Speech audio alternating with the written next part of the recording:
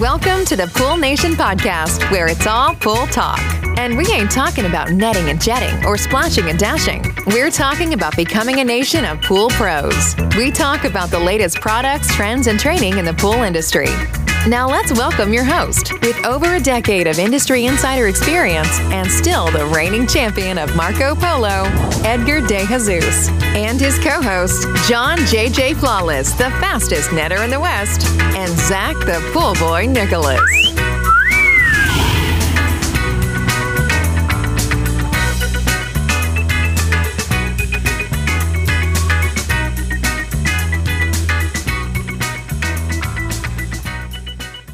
Welcome, everyone, to the Pool Nation Live Podcast. I am your host, Edgar De Jesus, and yes, I am the reigning champion of Marco Polo, along with John JJ Flawless, the fastest netter in the West, the famous Zach, the Pool Boy Nicholas. I need to learn how to whistle so I could do that whistle thing. And today we are in studio with the Cannonball King himself, Mr. Spider. I've been practicing. No! Homeboy leveled it up. Love it. I haven't seen you guys for a while. I thought I'd surprise you. There you go. Today we're talking to Leanne De Jesus, and we're talking about understanding the hiring process. We're going to talk a little bit about the class that she's going to be doing at the Heritage Pool Nation Boot Camp, March 1st and 2nd. I want to welcome everyone to our live podcast, the podcast where it's all pool talk. And we ain't talking about netting and jetting or splashing and dashing. We're talking about becoming a nation of pool pros. And yes, we will talk about the latest products, trends, and training in the pool industry. But before we get started today, I want to thank our sponsors. Oh, I messed it up, John. You did. I did. Visionary partners for this podcast. Ultimate Pool Tools, the SPPA, Blu-ray XL, Aquastar Pool Products, Natural Chemistry, Raypack, Heritage Pool Supply, and our newest member, Hayward Pool Products. Thank you for your support. There we go. I was going to wait and stay quiet and see if Zach jumps on because he's like in La La Land over there. Have you caught him? He's like a little La La Land. It's past his bedtime. I'm surprised he's awake right now. Do you notice how it's always past my bedtime? It is always past your bedtime. And I thought Zach was waiting for Spider to cue the applause. That's what I thought was happening. Sadly, I do have some applause. It's not very good applause, though. That's pretty good. That's not bad. It's not bad. That's pretty good. Yeah. Janie's in the studio with us. Janie, that's what the rain sounded like the other day. Oh, clanking on the roof? Yeah. I'm just worried. It took you like 3 years to get this intro finally down, and now we changed it. And I botched it. No, it's understandable, right? Uh-huh. We're just going to try to figure out how long it's going to take for you to perfect it again. Probably another 3 years. Yeah. 27. Yeah. We'll Listen, as long as we know it's only going to be 3 years, then we're good, right? Yeah. No, we're moving up with goals. It's going to be part of the class. We're moving the 24-month goal now. So anyways, I want to give some shout outs out here. Jeanette, thank you for jumping on. We're going to have a lot of people that are going to be going online going, what the heck is going on? Why are these guys on at this time of the day? And John and Zach are out here in Texas, and we've got a crazy busy couple days, right? So today we did a photo shoot, which we posted on Instagram. We saw that. We made John get out of his comfort zone a little bit. Yeah, I'm already, you call it a photo shoot. And I'm already, a photo shoot already makes me feel a little uncomfortable right there. Yeah, we took some pictures. We needed some well overdue pictures. Yeah, because we've been using the same pictures that we took for, I don't know, it's been like over 3 years. So we said, it's time to update our profile pictures. This was the one I had, and that's what I said. I had the old school one on. But we had an extra shirt. You didn't tell me till after we were done that you had it. So we just botched up that whole photo shoot? We did. Oh, man. Yeah. Wow. I can't believe we didn't catch that. Yeah. I even made a comment. I said, I wish I had my other shirt. It's okay. I'm always the oddball anyways. You sure? 100%. Man. Either that or I'm getting old. You didn't catch it, Janie. Like, Janie's normally good at keeping me in check, and she'll call me out. Like, she'll come over to, like, dude, you're doing it. He was wearing the OG. Yeah. Oh, man. That's right. I missed a memo. Yeah. Anyways, at least when we got the photo shoot, there was one picture that the girl took, and she caught it, and she's like, oh, we can't use that picture, Edgar. And I'm like, why not? She goes, because we're missing the L out of the back of your logo. It just says poo. We can't use that one. And I'm like, funny. Oh, good one, Victoria. That's a good catch. Because I go, out of the three of us, I'm the one that always takes the heat. So can you imagine me with a shirt that says poo on it? Yeah. Oh, it's perfect. Oh, I'll never hear the end of it. I'll never hear the end of it. Anyways, Mr. Zacharias, good evening. How you doing? I'm doing much better than I was like an hour ago. I am a little tired. We just ate and ran up here, and I think my food's digesting right now. So, yeah. I must be a terrible driver because all three of you in the back were sick. And I'm trying to think, it was an hour traffic, which normally it's 28 minutes. So I wasn't going in and out. I think it was like the traffic stopping and then it would move and then stopping, all that. Well, was I like going fast and slow? It might have been. I'm going to pay attention to it now because I want to make sure it never happens again so that I can call it out. But I wasn't paying attention. I was just in La La Land in the back on the phone like I always am. That contributes to car sickness, by the way. It does. But when I was feeling a little off, I usually put it down and I can recover. But no. But you never get car sick on your phone. Never, ever get car sick. I'm usually really good about it. Only time I get car sick at home is when Mama's driving because she drives like a bat out of hell. and then in the TRX. Yeah. But I usually never get car sick. But this time I was like at the point where you get that, you start to salivate and you get that. And I was like, oh my God, dude. If I would have eaten within an hour or if I was like full, it would have been over. And then, of course, and again, this is, I guess, me coming from California, and I don't know, I roll down the window because I want to get some fresh air, and it's just like exhaust from hell. It was bad. Dude, it was really bad. And my eyes were burning from like the exhaust fumes, and I'm just like, and you got to roll it up because it's worse. Yeah, and it's making me sicker. Saying California has fresh air? No, it doesn't. But I don't remember. Maybe everything was heightened because of... It's all the smog in California. They make you do all the smog out here. You just burn it all. No, you know what it is? Because it was all the traffic. And where we live, there's no traffic. There is zero traffic where we live. And if there's more than like 4 or 5 cars in front of you, then we're like, oh my God, where are all these people coming from? I grew up in LA and I know what traffic is about. But I don't remember the smell of the smog and all that. But I think that's what it was. It's just because in traffic, you roll the window down and you're smelling all that. And then you're not feeling well. And it's all bad. I wasn't being a big baby today. Yeah. Matt is saying over here that you are being a big baby. Matt, you're getting old, Johnny boy. I am, Matty. The story. Yeah. So, hey, big shout out to our boy, Corey Holland. Corey, 14-hour podcast coming. Hey, at least that's shorter than his little late thing. Am I ranting right now? Is that what everybody's saying? He's making fun of us because we always go on forever on the podcast. It's a 14-hour. But did you see that he created a little pond in front of his house? And so he put the hose in. And it's like, it's going to take 6 to 8 weeks. Oh, is that the 14-year pond that he's been building for 14 years? Is that the same one? That's the one, that we learned about 10 years ago or something like that it was going to be done? Oh, okay, Corey. You know what? We'll finish our podcast when you finish your pond there, buddy. Yeah. So, hey, Jared, what's up? Big shout out to you out there. So we are on late. So Zach and John came out here to Texas. We got a lot of podcasts. You guys are going to get sick of us by Monday because we're going to have 4 podcasts over the weekend, just trying to get through some things. Mr. Todd Pieri, shout out to you out there. Todd's Pool Service, what's going on? Mr. Matt Mann and Corey. Anyways, big shout out to everybody out there. I'm going to throw it to Leanne, John, because we've been talking for God knows you think, what. Right? Like how rude of us. And we're just so... Leanne, how are you? I'm used to it. Right. I'm good. Wow, just right off the bat, right? Listen, I'm not a guest here, okay? I'm with you guys all the time. That's true. Your family. I'm good. Yeah, I'm good. Wow. So that's it? That's all you have is you're just doing good? Yeah, I'm doing good. I'm glad to see John and Janie back in town. It's been a really long time. So we got to the point where you guys were here quite a bit and it felt like you lived here and then all of a sudden you didn't. So somehow I feel like you broke up with us and you laughed down and we didn't get the Dear John letter. So that was unfortunate. So it's nice to have them back in town. They didn't even send a breakup text. Just after the awards, they were just gone and that's ghosted it. you. That was the other thing. Me, right? I was saying on the way up here, I'm like, man, I saw you guys at the awards and we still didn't have time to talk because there was so much going on. It's literally been 8 weeks and we're acting like it's 2 years. It feels right? like years it does ago. It does though. Like 8 weeks is 2 years. Yeah. Janie and I were doing the same thing. We're going, oh my God, it's been such forever since we've been out there. So I get it. We feel the same exact way and we're glad to be home. Yeah. It's nice to have you guys back. Now, I'm sure they got excited to get in the back of my truck and make him car sick all the way over here. I don't think... I told you I'm going to ride in the back of the pickup. So our gift to you is that it's not freezing here anymore. We were literally in the freezing temperatures. So that's our only gift we can give you at this point.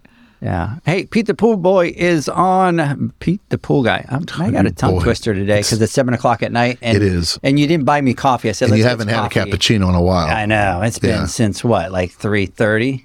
So that's not good. So he knows exactly to the minute when he had his last cappuccino. It was actually that's kind of scary. It was 3:32, but I didn't want to bring that up. So anyways, big shout out to everybody that's jumping on, finding us live today, throwing everybody for a loop. Let's get through a couple things here. We are going to start talking to Leanne, but let's get through a couple things. One of the things that we are going to be doing March 1st and 2nd at Heritage Pool Supply in McKinney, Texas is our Pool Nation Boot Camp. We are going to bring a business element to the boot camp, and that's one of the things that has us really excited. We're going to talk to Leanne about it. She's going to talk about the hiring process. And so the first class that we're going to have is Eugene, and we decided to change it yesterday, right? Or was it Wednesday? We were going to call it Chlorine and Cash Flow that we decided, or Chloramines and Cash Flow. Do you remember? It's the first time I've never heard of that. Because you weren't on that. You were flying out to Texas, so you didn't. I wasn't privileged. We were joking around because I said, maybe we should call it Chlorine and Cash Flow, and then Lessons and Insights in Pool Service Entrepreneurship. Liquid Chlorine and Cash Flow. And then I asked Zach, and Zach is on the live like this. Huh? I'm used to you being there. Yeah. And one of two things is going to go on. You're going to go, that's the dumbest crap I've ever heard, or, hey, that's a good one. And he's just sitting there going, is that when you were texting me and saying, John, where in the hell are you? Yeah. I'm like, can you please come on the live now? So what is it, John? I like Chlorine and Cash Flow. I think that's pretty Chlorine and Cash Flow. Okay, so that's what we're going to completely change it. We don't want chloramines. Right. We're not going to talk about chloramines. Yeah. Chloramines are bad. Yeah, so Chlorine and Cash Flow. There you go. So we're going to have Eugene teach that class. We were talking to him today. I like that. You like that? Who thought of that? Seriously. Really? He can be quite clever when he wants to be. That's pretty badass. Because I was trying to think of, because it's always about what's catchy. We can make a song out of that. And that can be our theme song, Chlorine and Cash Flow. Oh my. You get Zach to do his little rap on it like he did for you. So Zach, start working on that. We might need to revisit that video and repost it. We have it. Yeah. We have it. You know what? Let's repost it on our Instagram page. I still can't believe that you did that video. Yeah. Yeah, absolutely. You were really feeling it. Yeah. He was really in deep. He did great. Yeah, he killed it. Mr. Matt Mann is saying, how about an HR class at the Western? We'll have to line that one up for next year for Mr. Maddie, Matt. you need to fly out to Texas, bro. Mm-hmm. Yeah, that happens to be my favorite topic, so I'm game. Mr. Matt Mann, I'll tell you what, Matt, we will give you free registration to the Absolutely. To the Free boot camp. ticket. Yep. Free ticket. Come out, take all the classes that you want, hang out with us. Take us out to dinner. It's no longer free. To the restaurant of Spider's choosing, because he hasn't sent us in the wrong direction when it comes to food. So anyway, so Maddie, get out here. It's going to be the 1st and 2nd of March. And then Ken, Mr. Ken Morris, what's going on, buddy? Big shout out to you out there. Maddie, let us know if you need a letter. And we can send a letter to get you permission to come out to. Yes, from Mark. We'll get a job like a doctor's note. That's what I was referring to. Maddie, you should see John. He's over here making fun of me. Anyways, the other class that we're going to do, and Leanne's going to talk about that, is Understanding the Hiring Process, a 101 class, which I think is going to be a great class. The next thing that we're going to be doing is Building Your Future, Goal Setting Fundamentals. We talked about that today, setting up that class. So excited about that. And then the last class is going to be Influence and Persuasion. And we're actually going to have Doreen on the podcast on Monday to talk about that. That's going to be a 4-hour class. And trust me, everybody that's listening, it's going to be an epic class. It's a class that you're going to change.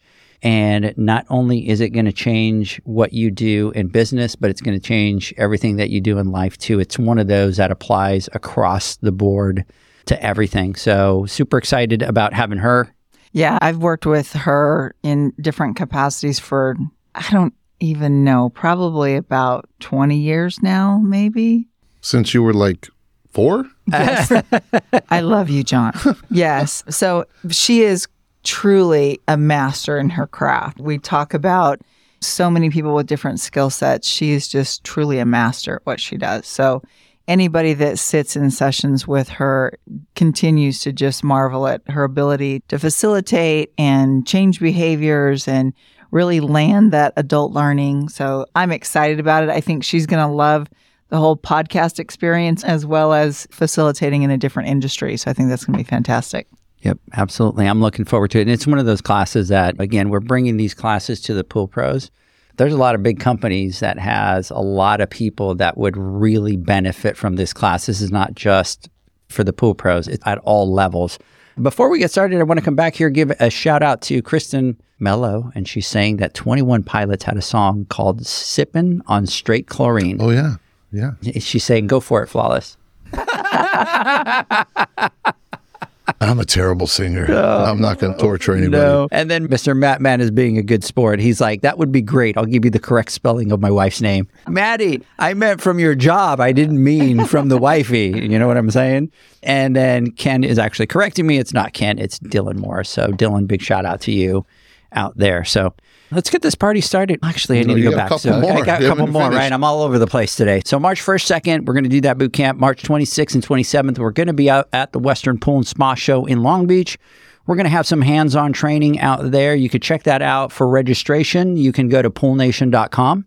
And then you're going to see two big boxes down there. One of them that says Heritage Boot Camp. The other one's going to say Western Boot Camp. You can get all the details there. You can register there. Registration is now open for both. And then the next one that we're working on, May 17th, out in Oxnard at Raypack, we're doing our very first 201 Series Boot Camp. And that one's going to be thrilling. We can only do 40 people on that one. I already have a list of 20 people that have messaged me for that one. Oh, for sure. It's going to fill up instantly. So we're going to have to figure that one out. But 2 for me. And I have 2 more from you? Yeah. So now we're talking about 22. I'll be there too. But you'll be there. If I'm talking about people that are actually going to take the class. Oh, I'm going to take it too. I like playing around with all that stuff. That's going to be an epic class because it's at 201 and they have their facility, everybody, where you can go in and they could trigger. So these heaters are working in the environment that they have them there. And they could literally trigger whatever error they want. And then you have to go through and you have to figure out how to fix the error that you're getting. It's going to be very cool. Their facilities are very nice. So we're looking forward to that out there. And then November 9th, 10th, and 11th, we will be out in Dallas at the PSP Expo with our big 3-day boot camp. Gentlemen, ladies. That's a big calendar you guys got going on. And he missed a couple too because we're running out of time. Yeah, wow, we've got a couple other things that we got, but we could talk about those a little bit later. So. I'm sure he'll fill in some of those gaps too. Yeah. No more events. So let's keep it. By the way, I'm going to take this opportunity because he was so busy, wrapped up as you guys were getting ready for the awards, and he kept saying, after the awards, I'll have time. After the awards, I'll be able to go run around and do stuff with you. After the awards, seriously, once I get this behind me, that doesn't happen because now we're gearing up for the next boot camps and the next this and the next that. So hasn't happened. We were with a friend last week and he's like, what you been up to since your knee? I haven't done anything since my knee surgery. I'm like, actually you have. Here's what you've been doing. Right. And he's like, oh yeah, okay. He doesn't even know all the stuff that he's doing. So you're right, Zach. He'll fill in more. The awards were in November. I came home, Thanksgiving. I had knee surgery on the 5th. I was down for about 3 weeks, right? 3-4 weeks. So that put me all the way to January. So what have I done since January? Can I tell you a little secret? Yeah. When you told me you were getting knee surgery, I was like, oh, thank God. It's like, thank God. So in my house, that's not what people were feeling. Even the kids were like, oh God, if Dad acts like he does when he has a stomach flu, what's going to happen? Well, I love Leanne. We need to have you here every podcast. So the kids were coming to me going, Mom, what are we going to do? And I'm like, let's just see how this plays out. And then once he had his surgery, he handled it like a champ. But again, my kids are not filtered children, especially Sienna. She comes in, she's like, so Dad, wow, I just thought you were going to be the biggest baby and we were going to have to cater to you. Who are you? How are you? And he's like, what are you talking about? And I'm sitting there going, shh, Sienna, shh. Don't trigger him. So he did really well. In fact, he's probably pushed himself a little more than he's supposed to, but he did not need catering. He didn't need all the things that the kids were expecting. I didn't even take pain medicine. He didn't. Not even one pill of my pain medicine did I have to take. Did you have stitches? And no, I did not have stitches. But I do have to say, I'm sitting there going, why am I taking such a bad rap from my peeps? You don't want me to go into that, do you? So... I'm going to stay quiet on this one because the last thing I want is Mama to get involved in this and to talk about when I'm sick or when something's wrong with me. Because we can't call her over here. Yeah, we're not going to do that. Janie, come over here. Why don't you yell from over there? Let me turn the mic over that way. By the way, his bandage was like from mid-thigh all the way down to almost like his ankle. So when we got to the point where we were allowed to take it off, we're unwrapping it slowly and we're ready for the big reveal. And we're like, wah, wah. It was like this little. That's what I'm saying. It didn't even look like he fell down and scraped his knee. I know. Like it just was That's what I was saying. No pain medicine. You need to have stitches, bro. We were both like, the bandage was like these crosses, was massive. and it was full of blood and all that. And you take it off, and you're like, "Oh, that's it. That's it." But nowadays with technology, it's like the incisions are literally tiny. One side they scope with the camera, the other one with the tool to clean it all out, and so. I'm gonna reveal another secret. I think in some way you guys should be thanking me because he wasn't being that way with you guys. Every night he was calling me and complaining about these damn leg massagers. Thank you, Don. I remember he was telling me, I get these leg massagers and there's supposed to circulation. John, I don't know what I'm going to do about this. He had to lay there with these battery-operated things massaging his legs. I'm like, dude, that sounds like heaven, bro. It was like 8 hours a day. And after the first 20 minutes, they're freaking annoying. And then, of course, I don't remember where I was going. And Jaden's all, "You're not going outside with those, are you?" You're like, "You're not going outside with those, are you?" I'm like, "No, I'll take them off." He was all freaked out. So yeah, that's I think what happened. It was like, "John, I don't know, I'm going to take a shower. It's so terrible." No, anyways, so we all survived. Anyways, yeah, right. Poor Edgar's like, dude. You guys are giving me crap, and you know what? I went, I had surgery, I came home, I didn't complain, I didn't do anything. And we're still giving you crap. And I'm still getting crap from you guys. But this is the story of my life, because I don't know if you guys noticed the Instagram lives. People make fun of me, my life. Edgar. I'm the one that people bash on and make sure get up, you know? Sorry. We know you can take it. That's why. Is that what it is? Yeah. Even Spider's chiming in. Yeah. I think that was Spider's way of going, "You're tough, Edgar. You got this." I appreciate that, Spider. It's a little engine that could, right? Appreciate that. So, anyways, Mr. Matt Mann says that would be great. Oh, he said that, but then he was saying, what airport will he fly into? Nice. So, Mr. Matt Mann, you can fly into Love Field, or DFW, which is a little bit smaller, similar to Orange County Airport, right? A little bit smaller like more that. More Southwest Airlines. It's Southwest Airlines. And then you have DFW. They're both parallel. And so if you guys are coming out, we recommend that you stay in Frisco, Texas. And Frisco's only about 18 minutes from the airport down into Frisco. You can pick any hotel that you want in Frisco. Frisco's a safe area. And they have every kind of hotel, right? They've got from budget hotels to the Omni at $400 a night. So you have this great range. And then from there to the headquarters for Heritage is only probably like 10, 12 minutes maybe at the most. Yeah. It's pretty close. If we really want to speak to Maddie, we're going to let him know that there's some really nice golf courses out here as well. Well, okay, let me tell you what he said. If I come out, I have to play golf with John and Mama. Done. We'll make it happen. Isn't the Zach PGA and Edgar too? Isn't the new PGA West headquarters? Yeah, it's just down the street from our house. Yeah. You pass it. It's on the 380 going to, it's right there. So what airport I'll be flying into? Let's see here. And then Janie, Love Field or DFW. If I go to Texas, Zach and Edgar have to golf with John, Mama, and myself. You know what? You're on. Let's do it. Let's do it. If he comes out, we'll golf. You're on. Absolutely. Yeah. And you'll win. Do you know how many years it's been since Edgar's golfed? You'll win. It'll be fun. I'll drive the golf cart. It's so much fun. Dude, it'll be fun. It is a lot of fun. My knee hurts. That almost seemed like we queued that whole thing up just for that joke right there, right? Anyway, so JD told them deal. And then Ken, first time listening, just tagging a few more guys and gals in the business. Any industry updates on pricing trends, bleach, acid, CYA, supply chain issues? Thanks in advance. Hope to be at the Western Show this year. Absolutely. You know what, Ken? We just did, was it our last podcast that we did, which was last week. So you could check out Pool Nation Podcast. We did a complete deep dive into the current state of the industry for 2024. And we talked about all that. We talked about the economy. We talked about how the industry is doing. We talked about pricing. We talked about all that. So definitely check that out. We do our Instagram Lives every Wednesday at 8 Central. If you are in California, that's 6 a.m. Pacific time, p.m. And we normally do our podcast at about 10:30. Well, that's 8:30 your time, John? Yeah. Pacific, so around 8:30. We're always live. We always stream live. This weekend's a little bit of an exception. We've got a couple podcasts that we got to get out, so we're going to have 4 here. So you'll probably get sick of us pretty quick by the time that we get to the 4th one, right? Careful what you ask for. But anyways, looking forward to meeting you out at the Western. So we will be doing the boot camp, and after that, we are going to be doing 13 classes, John? 13 classes. 13 classes this year at the Western. And then we'll have a booth as well. Yes, we will, if we're going to be there. We always have a booth, but we're never really there. But I think this year we're going to make it a point to be there. At the Western, we're always at the booth. It's international. That we always have a hard time. Anyways, Long Beach has a nonstop. Staying at your house. Edgar, you got this ball rolling. Edgar, you know what? I have an extra room. He's not kidding, dude. When he says something, he does it. So we have an extra room. By then, we'll have an extra room, right? By then, everybody cross your fingers. Yes, by then. Oldest son is getting ready to move out. Here's the problem with that. So I was struggling with that a little bit yesterday, and I'll tell you why. We have Dylan, which went to college, and then in COVID, he'd moved back home. And he very quickly realized, crap, I'm not moving out, right? Like, I'm not moving back out.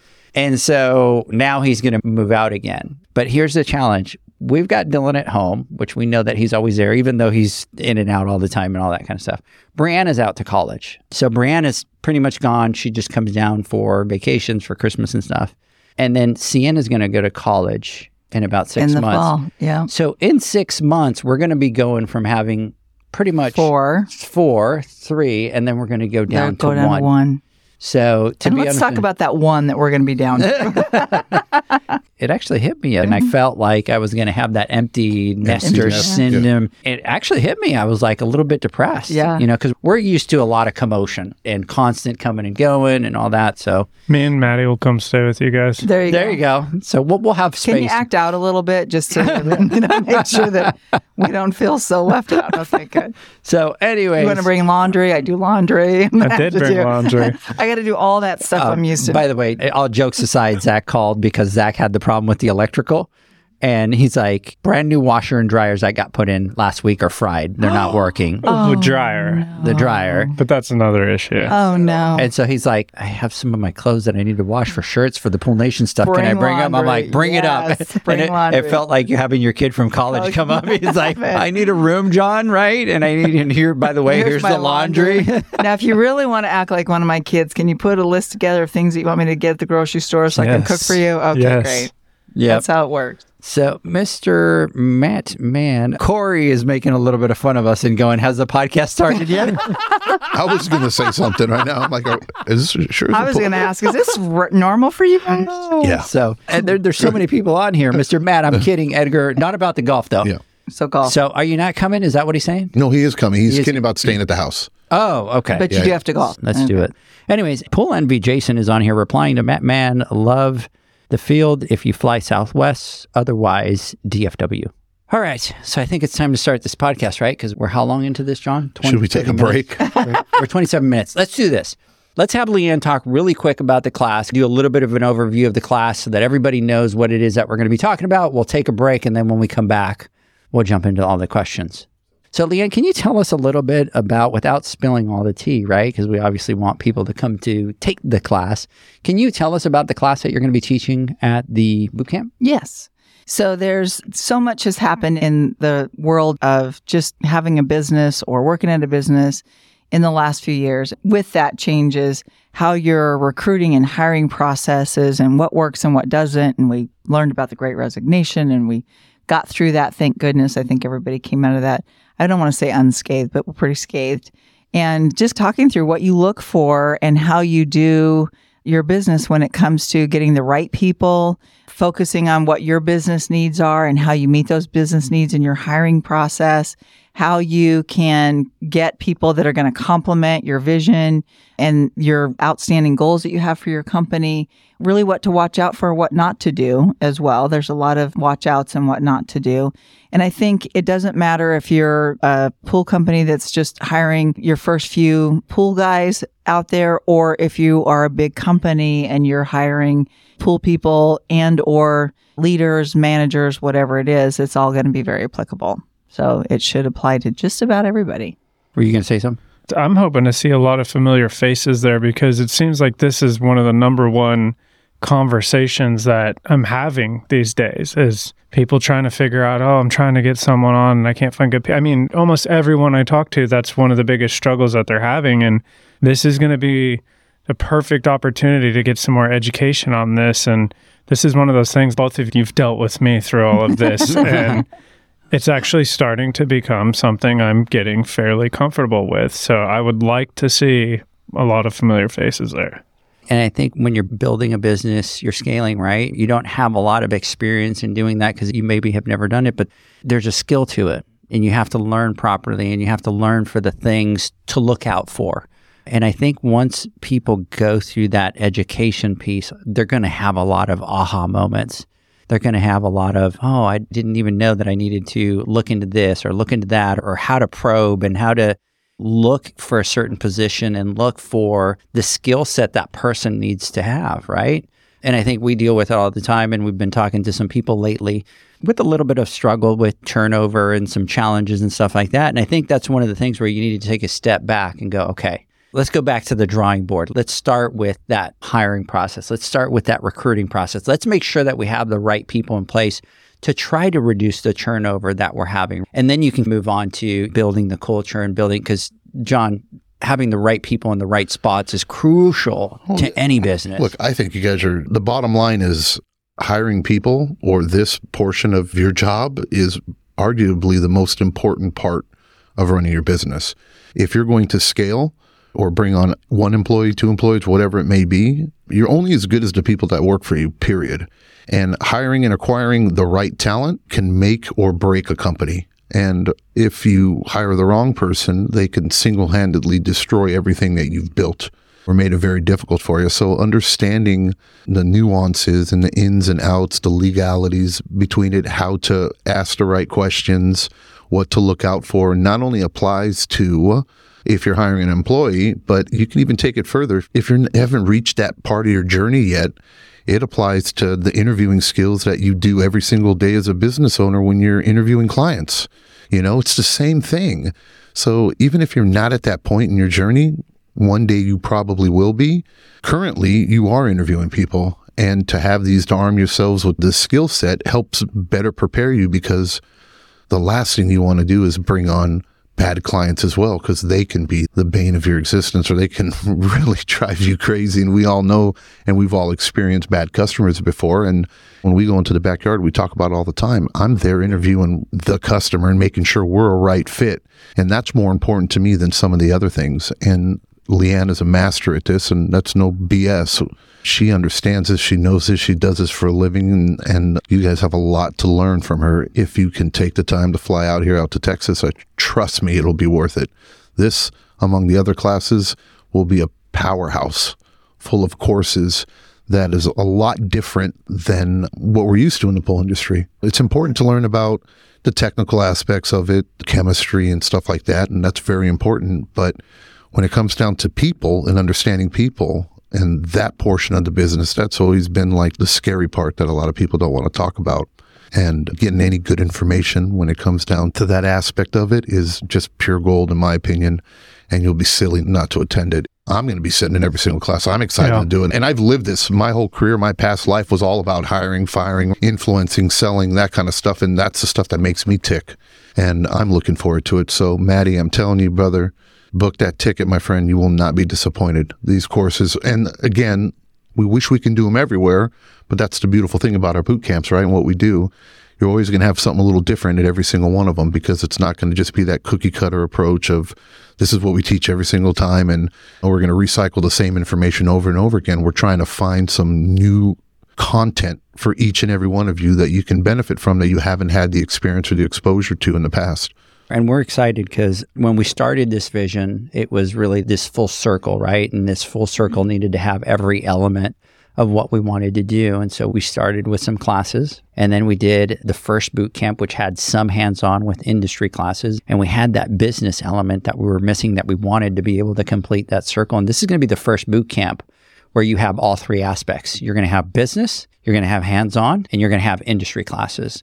And the way that we're building the boot camps is to give you those foundations to be able to build your business so that you can scale it. And the people that are going to be teaching these classes are complete experts in their field. And trust me when I tell you, and I've been in a lot of the stuff that Leanne teaches that I've learned from her, even back from our hotel days. But her, Doreen, very skilled at what it is that they do, but they teach in a way that you're going to take it and you're going to put it in a play the next day. And that's what we look for every time. And then to have Eugene, come in and talk about all those different foundations that you need to have, and exactly the ones that he was talking about today, right? The people, he was talking about the finances, he was talking about being able to get your team on board. I think it's going to be a great compliment. So I'm going to start going to my customers and I'm going to start, can you tell me about a specific time? Seriously. Where behavioral based interviewing. There was a leaf after your previous pool guy left. There was a leaf on the bottom of the pool. How did you handle that situation? No, it's true. So clearly I've spent time with you, Zach. That's good. That's good. When I talk to customers, I tell them, I go, so let me know why we're here and let them open up to me and talk to me. And I go, then what didn't you like? What did you like about your other pool service? And just let me know so I can understand this.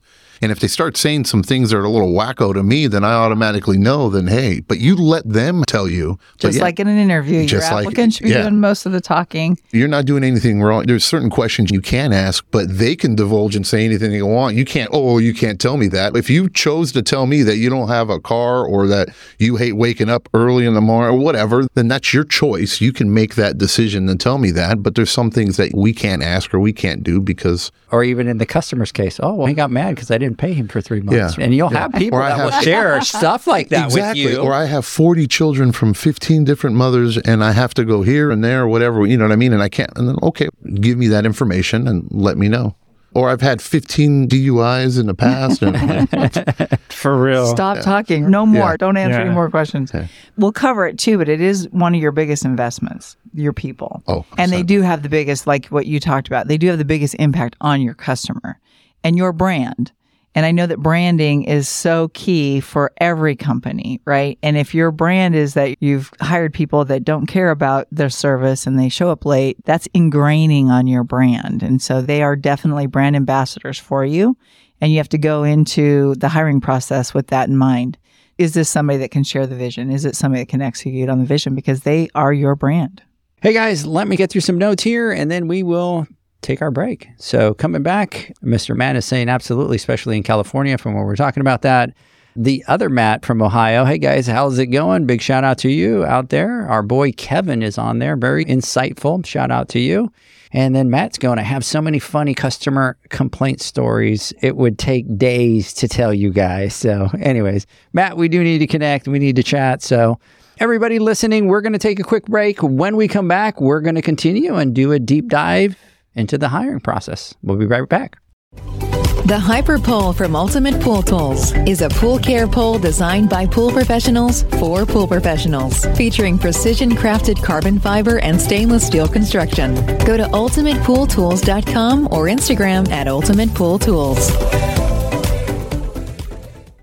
Pool pros have specific needs when it comes to general liability insurance. The SPPA program has you covered. With 3 tailored and customizable general liability options, SPPA makes it easy for pool pros to feel secure. Find out more and get covered at thesppa.com.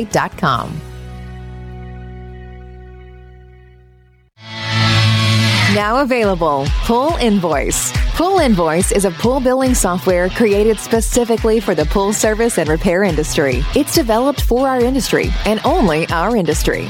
Pool Invoice is built with recurring billing in mind. You can print, email, text invoices, or even send via WhatsApp. You can add reoccurring or yearly charges, accept credits, and set up autopay. You can even see when customers have seen the invoice. It even has a customer portal where they can log in and see, print, and pay invoices. It has all your customers' information on one page, so you don't need to search through hundreds of invoices looking for the one you need. Just go to the customer profile and it's all at your fingertips. Created specifically for the pool industry, Pool Invoice. Now available at poolinvoice.com.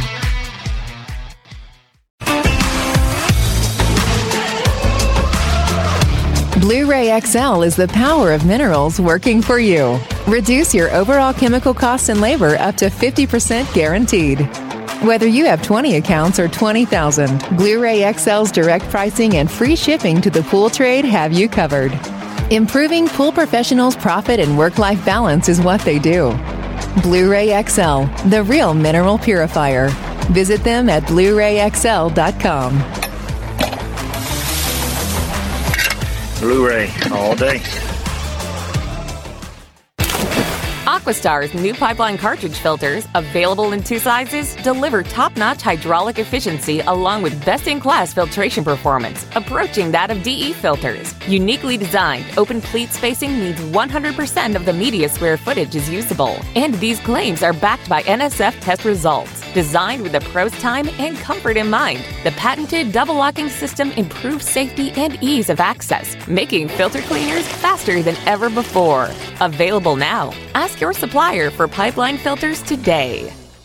Natural Chemistry, a leader in specialty water care solutions for over 30 years, is proud to provide products that make pool service easier than ever before. Its unique enzyme formulations in Pro Series Pro Blend improve efficiency of your pool program while reducing frequency of filter cleaning and scum lines. Natural Chemistry is also well known for its wide variety of phosphate removal solutions that include a non-clouding formula in Phos-Free and extremely high-range removal with Pro Series Phos Remove or Phos-Free Max. Save time, save money, save work with Pro Series products.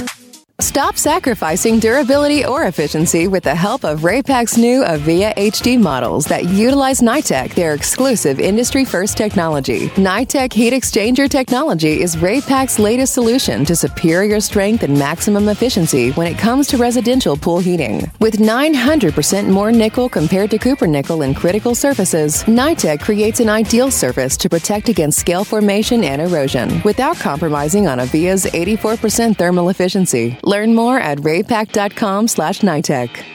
Welcome back, everybody, to the Pool Nation live podcast. You guys thought I was going to say Instagram. I saw Zach looking at me like you're going to botch that. I was actually thinking, when in one of these years am I going to step up and just do something like the welcome back? Ooh, hey, sounds like a challenge. Oh, I can't now. It is a challenge. I can't now. Right? No. I'm like, John, don't talk. Go, Zach. Welcome back. well, like on the thing, Zach. Yep. Welcome back, everybody. So welcome back, everybody. We are live tonight. I know it sounds a little bit weird. It's a Thursday night. It's, 8 o'clock our time? So 9 o'clock in the East Coast. And you guys are, 2 hours? So it's almost like our Instagram. Yeah, I'm good. So I'm ready to rock and roll. I can trip everybody on the podcast. Welcome back to the Instagram Live. Kind of threw them off. They're thinking it's a Wednesday. I'm a little tired, though, only because I ate. No. I thought you were going to say it was because of the drive. You're car sick. That's a component of it. Yeah. Anyways, so welcome back, everybody. Yeah, so Leanne, to get the party started, because or else we're going to be here. I think we only booked the studio for a couple hours, right? So we're running short on time here. So we need to kind of get to it. Yeah. So can you tell us a little bit about your background and your experience in recruitment? Yeah, I hate the fact that I can say that I've been doing it for as long as I have, because it really shows my age, but it's been 30 plus, we'll just say 30 plus years. And I started in the hotel industry because I spent a lot of time in the hotel industry. And it started with recruiting every job there is in a hotel, from housekeeping and bartenders all the way up to executive level roles that had to happen. And we watched things go from feast or famine, where you had people lined up around the building wanting to come in for jobs, and then times when you couldn't drag people in. So you had to pivot and be ready for the changes in the industry and the things that were needed. And I stayed in the hotel industry for many years until I went to Disney. And then when I went into retail, there's been an element of recruiting throughout my entire career for 35 plus whatever years it's been.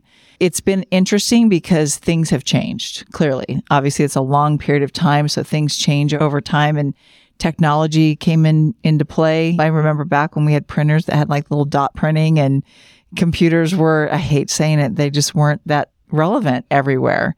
And now everybody's got everything they need in their pocket on a smartphone. The recruiting aspects and hiring have changed significantly in that time frame. So that's a little bit of my background.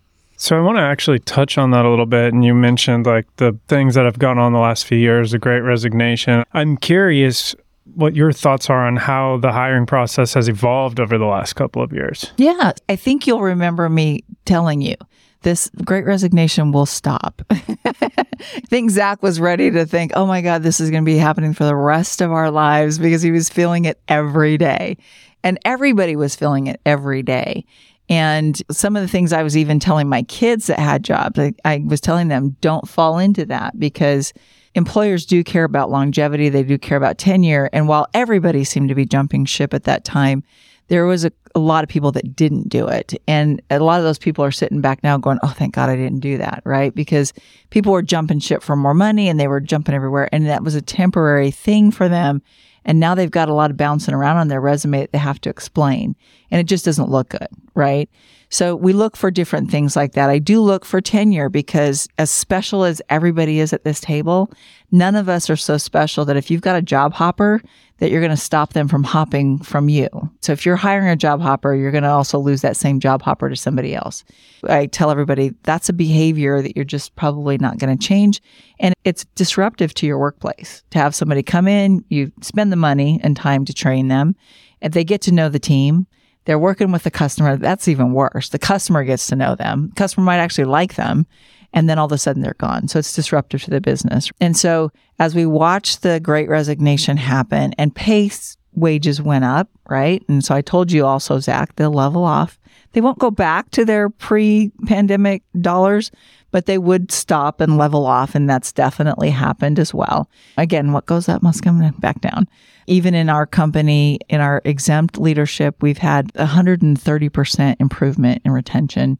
And in our hourly employees, we've had, I don't know, it was like 60 or 70% improvement in retention. Even our productivity shot up, not because we're doing anything different, but because people are proficient in their job because they've stuck around. So hiring and keeping the right people, it speaks to the bottom line of your business in so many ways. So getting through that Great Resignation and really surviving through that really mattered. And you had to endure it. You had to keep your eye on the prize. You couldn't change the way you were doing your business just because the environment around you necessarily was changing, because we knew that was going to be temporary. So you don't want to change your long-term benefit, your business strategies for a temporary thing, and really hold strong in that. And that's really what happened.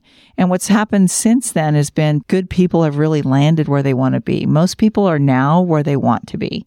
They didn't switch because of money and things like that. They're where they want to be.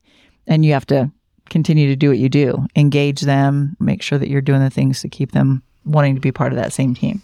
I have 15,000 questions out of all of that. But I do got to say, now that you're touching back on that, where's this crystal ball that you were using through all of that? Well, the things that were happening were not sustainable. That in itself was already telling you it was going to change. It would normalize. It's just like the housing market goes crazy. You know it's going to normalize. And remember going to the grocery store when the prices were going up and we're paying like, what was it, $6 for eggs or whatever it was. It's starting to normalize. Now, it never goes back down as fast as it went up, but it does. It goes back down. Remember when gas in California was getting like $8 or whatever it was? It'll come back down better in Texas than California for sure. But that's where my crystal ball is. It really comes down to experience, right? And being through it. It's like, I've seen it a lot, exactly. Yeah. And it's for a lot of the people, and especially the people that we speak to, this is their first time, especially being an entrepreneur, being in the business and hiring people. Good point. They haven't experienced this before. So to them, this is the norm. See, it does scary. Look crazy. But those who have some wisdom and have some experience, and I've talked to people in the past and I tell them, I go, this too shall pass, right? Trust me, I've seen it. We've been there. We've done it. It might be a different year and a little twist here and there, but it's like history repeats itself, right? And we go and the pendulum swings from one extreme to the other. I talk about that all the time. And those are the types of things. It's real scary to somebody who hasn't experienced it before. And it seems like it's the end of the world. And oh my God, how am I going to be able to make this happen? And at times you have to do some micro adjustments and react to some things that you couldn't foresee because you've never experienced them before. But again, it's always nice to have somebody you can talk to or somebody who's experienced it before. And that's why we encourage this networking, reaching out, because you're not the only one out there that's going through these struggles. You know, and that's the environment we're trying to create, and to let you guys know, hey, this too shall pass when it gets crazy. And these are the things that we went through. It might not be the exact moment. Like I said, a little different intricacies and little different twists or whatever. But at the end of the day, the playbook's the same because we're dealing with people, right? And the economy and the kind of way where, unless there's something huge and drastic that happens, then again, this too shall pass. And like what you've been able to teach with your calm mind and your experience, you're able to lay down that foundation because at the end of the day, it doesn't matter if we're in 1990 or if we're in 2024, the person at the other end of the table right there is a human being, and it's a person that you're talking to, and things don't really change much. And if you get armed with these tools and you understand how it works, you can play the game really well too. And then you can hire some good people. And then what you were talking about as far as the turnover, I know in my past life, man, that was like the biggest, as a general manager, turnover was huge, and we attached dollar amounts to it, man. People don't understand how expensive it is for a company to bring on an employee and go through the training. And there's some things that, how do you even attach a dollar amount to when you do get somebody who's a job hopper and you have to worry about them leaving or not showing up or being not only disruptive, but being destructive. And then now you have to spend time and money rebuilding what they destroyed because they left, or rebuilding morale because of the effect they had on your other employees or with customers. And it just goes on. And if you were to put dollar amounts on it, it would just blow your mind away how much it costs to bring. Well, and there are dollar amounts. There are.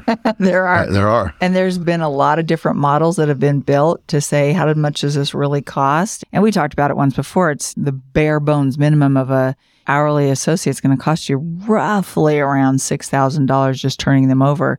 And when you're doing that every week, every month, whatever that is, boy, that really adds up. Oh, it does. And by the way, if it makes anybody feel better out there that is new to hiring employees or new to business, during this craziest time that we had the last couple of years with the Great Resignation, big companies were making the same mistakes that small companies or new companies were making, right? This type of environment was very new to people because nobody had seen resignations like that. Nobody had seen the workforce not want to work. That was just really foreign. So there were some new things that happened, and even big companies didn't know what to do. So what's the first thing you think big companies did to try to figure out how to solve that problem of people coming? Throw money at people. Oh my gosh. Sign up bonus. Flying. Oh, yeah. Money was flying. You threw money at everything. You threw money at retention bonuses and spot bonuses, hiring bonuses, wages, peak wages, just you name it, you threw money at it, right? And how effective do you think that was? It was a temporary. It was so temporary, and it was just not effective. There's so many other things that work to really increase that retention and engagement of associates, right? And I've said this to so many big leaders in companies. There isn't one secret sauce. And it definitely wasn't money. But that's the first easiest thing people could think of. It's not easy when you're running out of it, but it was one of the first things. There's not one lever. There's so many different levers, and you really have to identify all of them and keep all of them in play. You've got to manage to pull all these levers all at one time. Yes, just like that. Now, let me ask you, what are the most important skills a business owner or recruiter needs to have in today's market? As a business owner or recruiter, like skill set to hire. Mm-hmm. There is a skill set, but a lot of it has to do with really knowing what you're looking for and why you're looking for it. For example, I know my friend Zach here likes to look at the business from what's our mission statement, what's our vision, what's our core values, what are some of the competencies I need in my team. When you get somebody that comes through the door to apply for jobs like that, you need to make sure that you still understand what your vision statement, your mission statement, your core values, because that person has to meet those. You've got to hire somebody that's going to help drive those things for you. And so that's the first skill set, is knowing what your business is, knowing what your values are, your core values, and not being willing to forfeit or deviate from that. So you need people that are going to come in and help do that.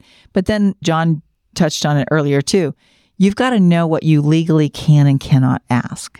And that doesn't differ by location or industry. There are really some absolute illegal things and some legal things that you can ask.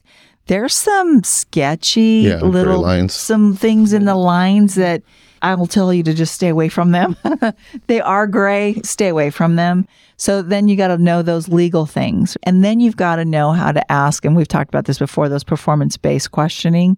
You've got to know how to ask that performance-based question and know how to listen for and get a performance-based answer. Otherwise, you're wasting your time. So you want to understand how they handled certain situations in the past, because that will definitely predict how they're going to handle them with you, like a difficult customer or whatever that's going to be. So that's some of the immediate skill sets. But then it doesn't stop there, because once you go through that process of hiring them, there is a lot to be said about that applicant experience, because they're checking you out just like you're checking them out. So you got to make sure that you're giving them a good experience during that process.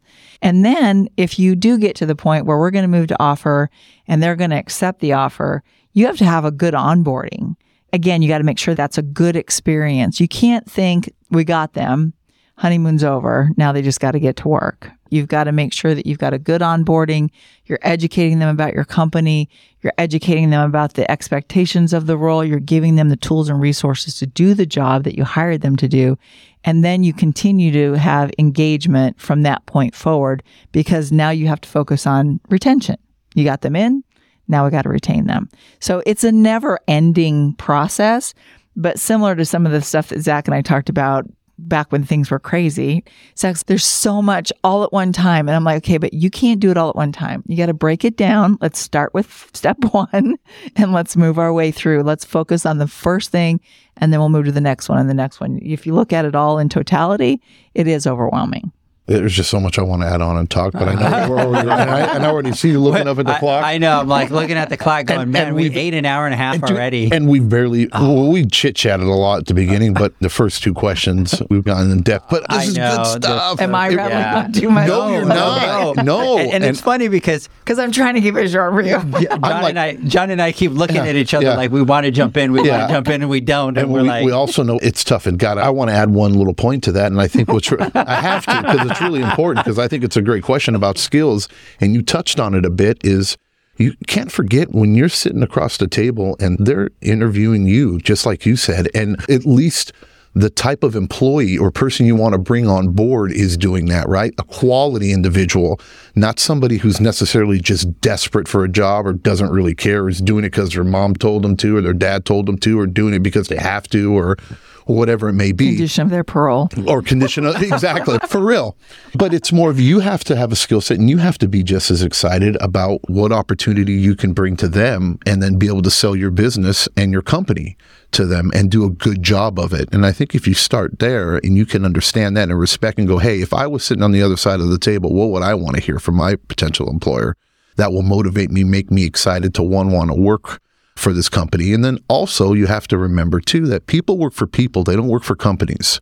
Okay, I make this very clear all the time. And they quit people. They push their leader. They don't. Correct. You have 2 different perspectives. You can have a company, you can go walk into one building and a certain company that has a franchise or has multiple locations, or you can walk into a Best Buy or a Nike store or whatever you want to call it, and you go into that, and then you can have people say, this is the greatest company in the world. We love it, because morale is high. They treat customers right. Everything's running when you got wonderful raving reviews and a perception of that company. And then you go across the street over to another one or to another city, and then all of a sudden this is a piece of crap company. I hate this. People suck here. I'm never going to shop here again. You know what I mean? They treat me like shit or whatever it may be. But yet what's the difference? At the top, it's the same thing, right? But it's the people that are running it that matter the most. So when you're sitting there and you're interviewing, you also need to they got to feel comfortable and they want to work for you. And they're going to go and go, look, if this guy is a standoffish or is a prick or is coming off like, this is a job, be lucky if you have it or whatever, then you're not really going to attract the people that you want. And that's a hard lesson to learn, and it's a very expensive lesson to learn. So I think that's super important. So awesome stuff. Wait, before you go to the next question, I want to throw out a bit of caution there for a second. There is a point in time when you want to make sure that you're educating them on your company. What I don't want you to do is I don't want you to sit across from them and sell them until you know that you're going to make that offer and this is somebody you want. Because what ends up happening is you go in with a sales pitch with, we're so great and you want to come work for us and here's why and here's what we have to offer. That gets lost in that actual interview of what are they bringing? Are they really what you're looking for? And a lot of times we use the terms, especially during performance reviews and stuff, halo and horn effect. You think everybody's great or you think they're terrible. The same thing can happen when you're interviewing somebody. If you're interviewing somebody that you click with, like you get into a conversation with somebody about, oh, you're from Puerto Rico, because I'm using that because that's what he does a lot with people. Like, you're from Puerto Rico, and oh my gosh, all of a sudden they're like best friends because they're talking about the towns in Puerto Rico and the people they knew or where they went to school and blah, blah, blah. And all of a sudden this seems like, this is my new best friend. I love this guy. I'm totally going to hire him. Haven't asked him anything about his skill set and what he brings to the table, but I have connected on an emotional level with him and I love him and I'm going to hire him. And then shortly thereafter, I will be firing him because he's probably not the right guy, because we focused on our emotional connection and I got bought into it. And that happens so easily. And there are people out there, by the way, that are super good at it, that will come in and distract you and get you to hook on that connection and personality. And when they walk out and somebody comes in and says, so are they good at that and good at that? Gosh, we didn't get to that question. I don't know. We didn't get to that. So be careful about selling them and getting into that type of engagement until you've made an offer and they want to know more about you. And really what should happen is when they get to the question where they say, all right, we're done with the interview. Do you have any questions for me? Hopefully at that time you can see that they've researched your company, that they know a lot about you and the work that you do, and they're already on board because they've already done that research. But you'll know from the questions that they ask you if they've researched you. If they haven't cared enough to look at you and your company, that's a big sign right there. That's the guy that's just looking for a job, and probably because he had a parole requirement or whatever. But you need to make sure that they're just as invested in it as you are. If they say, no, I don't have any questions, or if the question is, yeah, how much does it pay? Those kind of things, what you're dealing with, and it's time to move on, most likely. So just be careful not to get caught into those landmines. Now you can go to your question. No. Sorry. No, great point. I didn't want to pass that up. I was going to ask Janie a question. So she was saying the whole interview. So I passed her interview, right? And she hasn't fired me in 21 years. So I'm good? Okay. I keep telling him he should marry me, and he just hasn't married me again. I think he should do it again.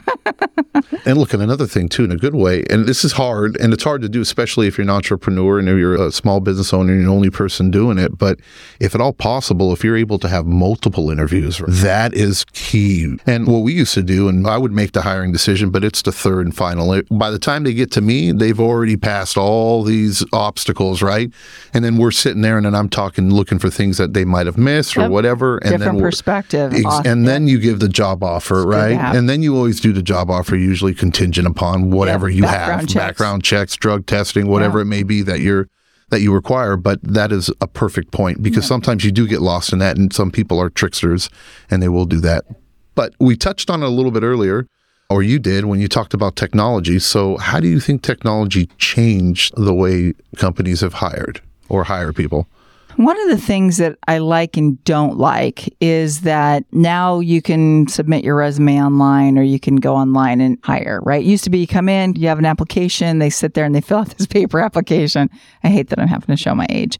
They fill out this paper application, you're looking at it, you make a decision if you're going to move them on to the interview process based on the paper application. Now you don't even see them until a computer gives you the green light that, that through these algorithms, they have the right words on the resume and it meets the requirement. I like that in one aspect because it helps speed it up, right? You're not going through 200 paper applications to get to the 5 that you want to talk to.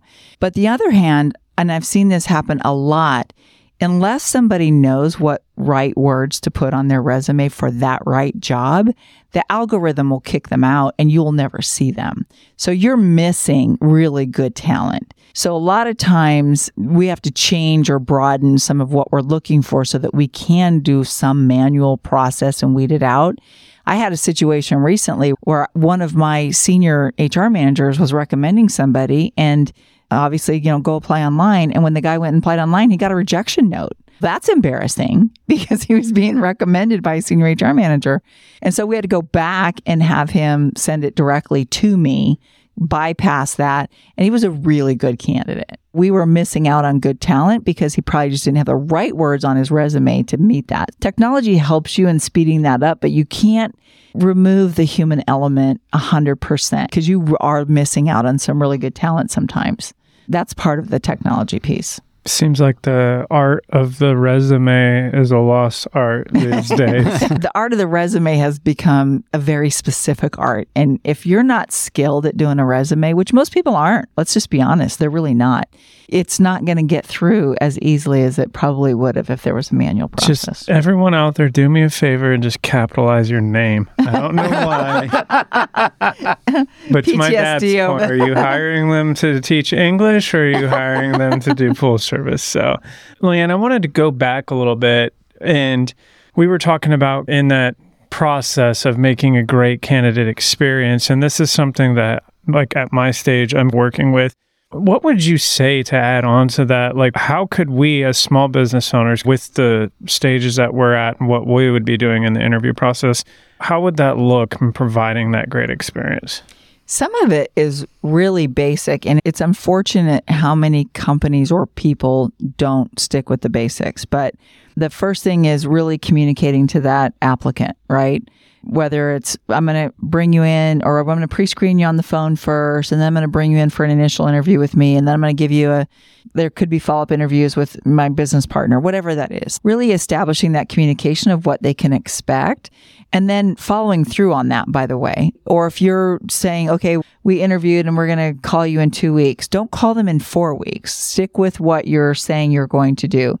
When you ask them to come in at, let's say, 10 a.m., be ready to receive them at 10 a.m. You can't be, I'm the business owner, I'm so important, I'll get to you when I get to you.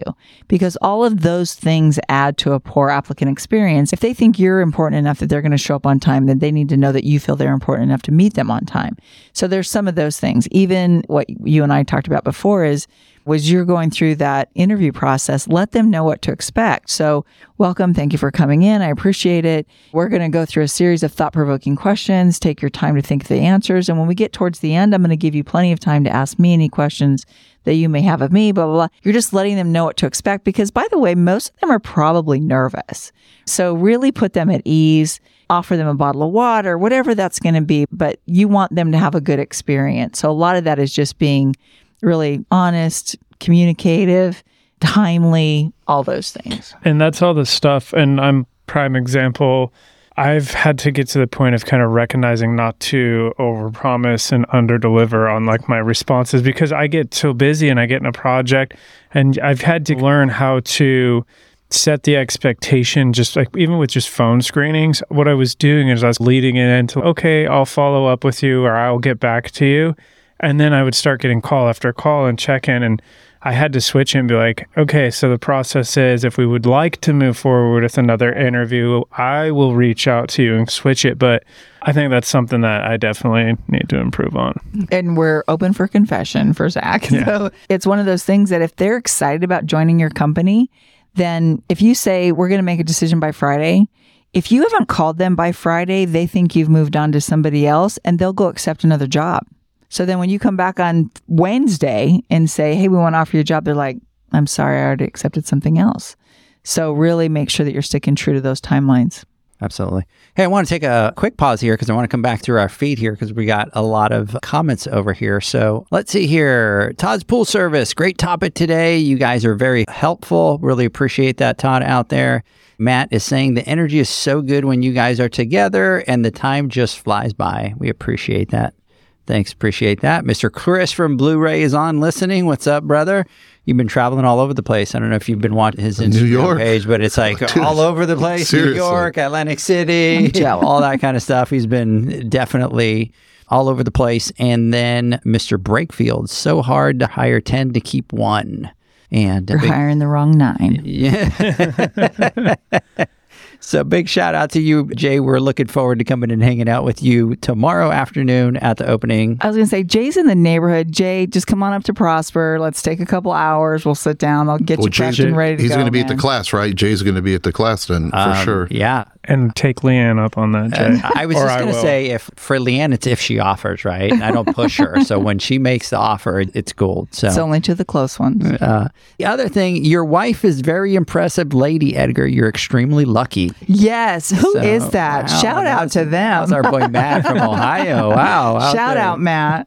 Let's see here. And then Jay Brakefield has a question, and I'm actually going to let you read it because I don't even know what that is. Do you know what that is right there? So all the way down here at the end. Can I see that far? What is it? Enneagrams. Enneagrams during hiring process. I don't actually know what that is either. What's an Enneagram? A personality test kind of thing. Oh, thank you, Spider. I'm so glad we brought you because we call them personality tests. We're not that fancy. Okay. So, it's funny. Those things have come and gone over time. So they were like the latest, greatest shiny toy back in the day.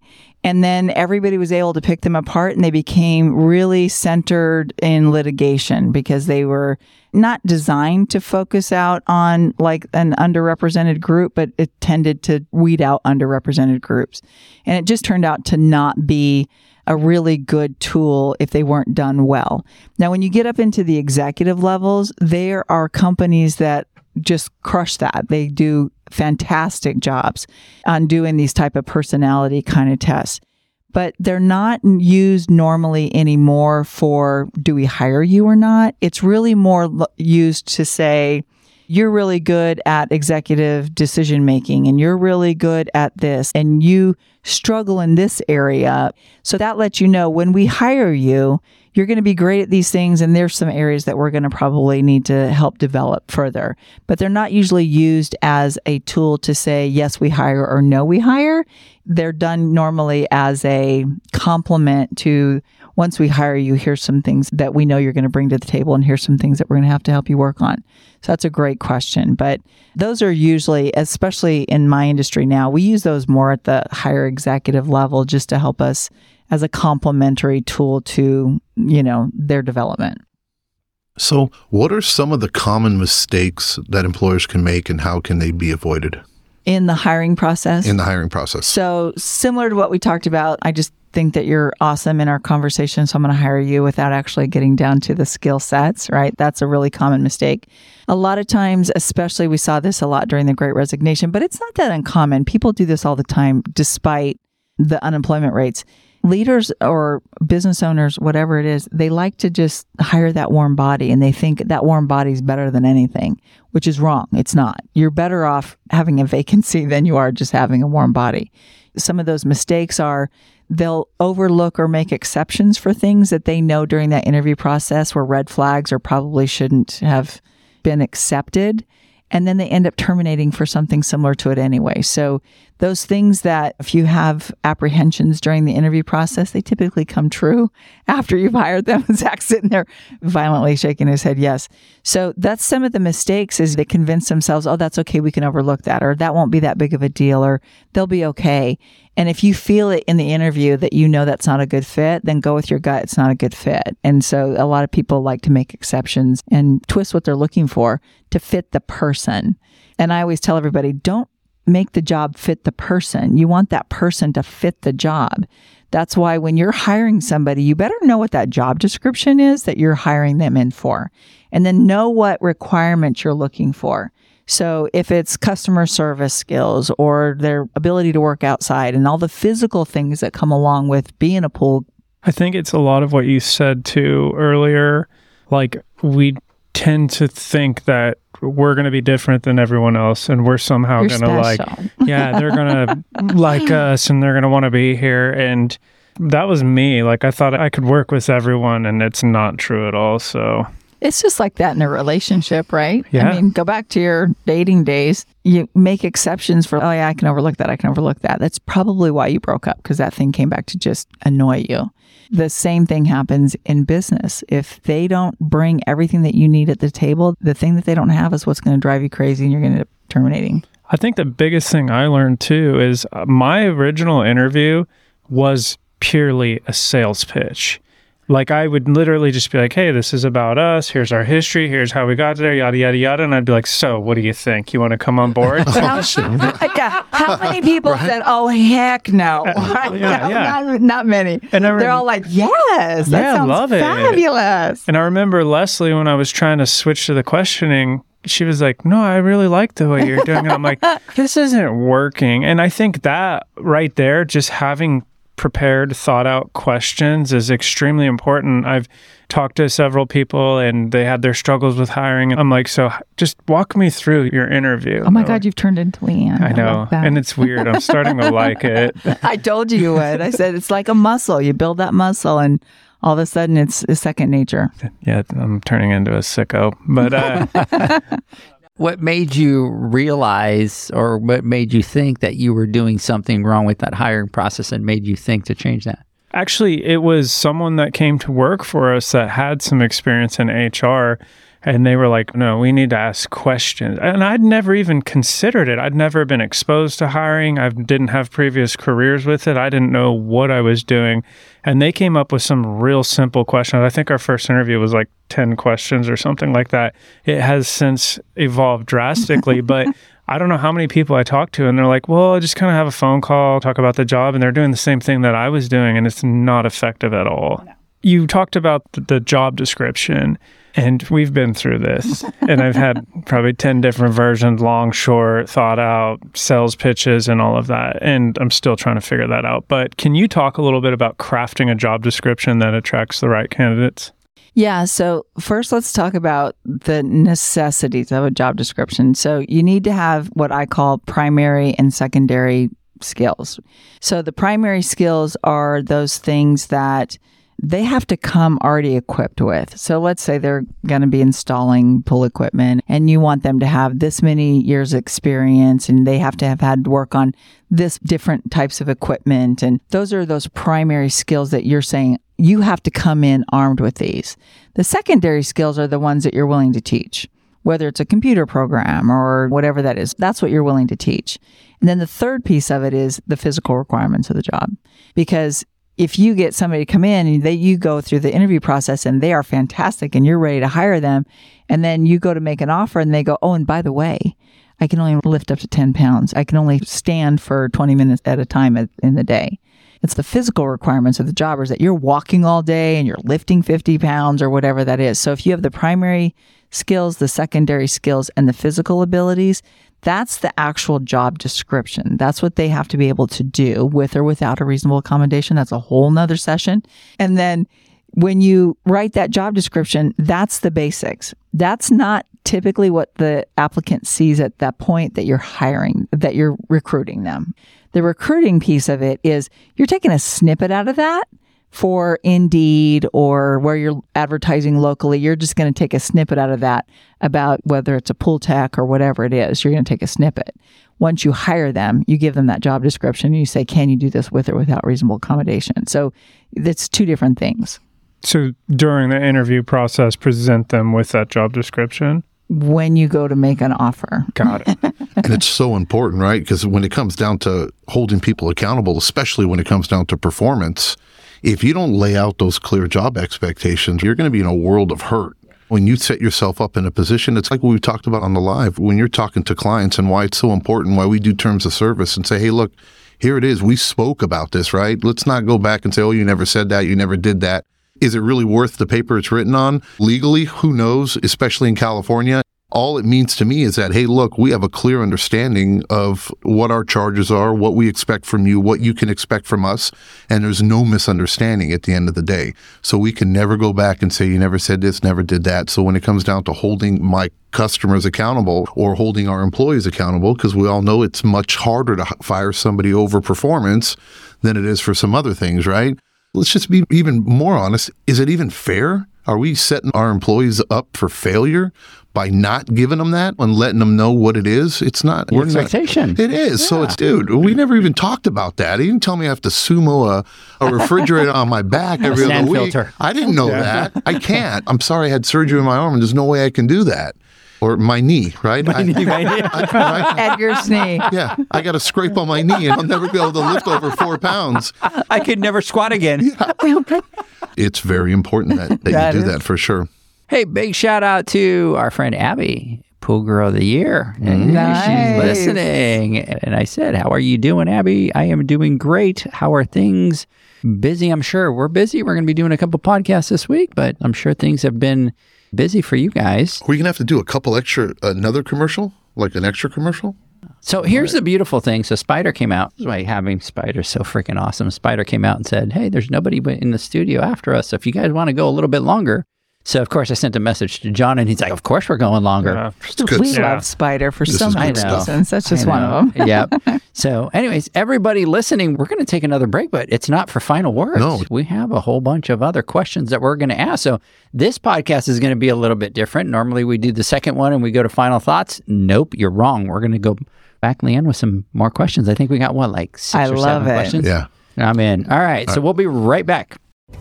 The Hyper Pole from Ultimate Pool Tools is a pool care pole designed by pool professionals for pool professionals, featuring precision-crafted carbon fiber and stainless steel construction. Go to ultimatepooltools.com or Instagram at Ultimate Pool Tools.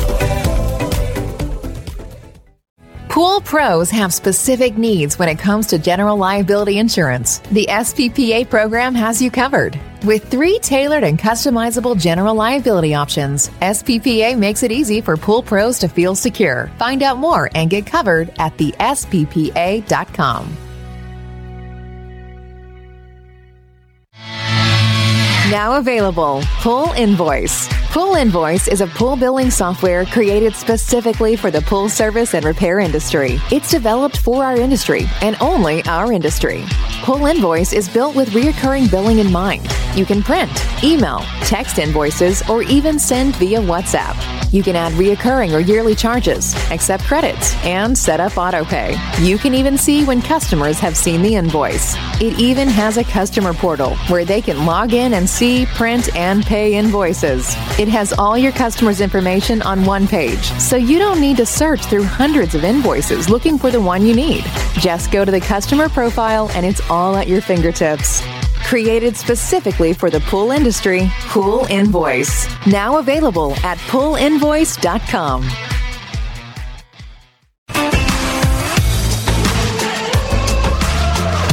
Blu-ray XL is the power of minerals working for you. Reduce your overall chemical costs and labor up to 50% guaranteed. Whether you have 20 accounts or 20,000, Blu-ray XL's direct pricing and free shipping to the pool trade have you covered. Improving pool professionals' profit and work-life balance is what they do. Blu-ray XL, the real mineral purifier. Visit them at BluRayXL.com. Blu-ray all day. Aquastar's new pipeline cartridge filters, available in 2 sizes, deliver top-notch hydraulic efficiency along with best-in-class filtration performance, approaching that of DE filters. Uniquely designed, open pleat spacing means 100% of the media square footage is usable. And these claims are backed by NSF test results. Designed with the pro's time and comfort in mind, the patented double locking system improves safety and ease of access, making filter cleaners faster than ever before. Available now. Ask your supplier for pipeline filters today. Natural Chemistry, a leader in specialty water care solutions for over 30 years, is proud to provide products that make pool service easier than ever before. Its unique enzyme formulations in Pro Series Pro Blend improve efficiency of your pool program while reducing frequency of filter cleaning and scum lines. Natural Chemistry is also well known for its wide variety of phosphate removal solutions that include a non-clouding formula in Phos-Free and extremely high-range removal with Pro Series Phos Remove or Phos-Free Max. Save time, save money, save work with Pro Series products.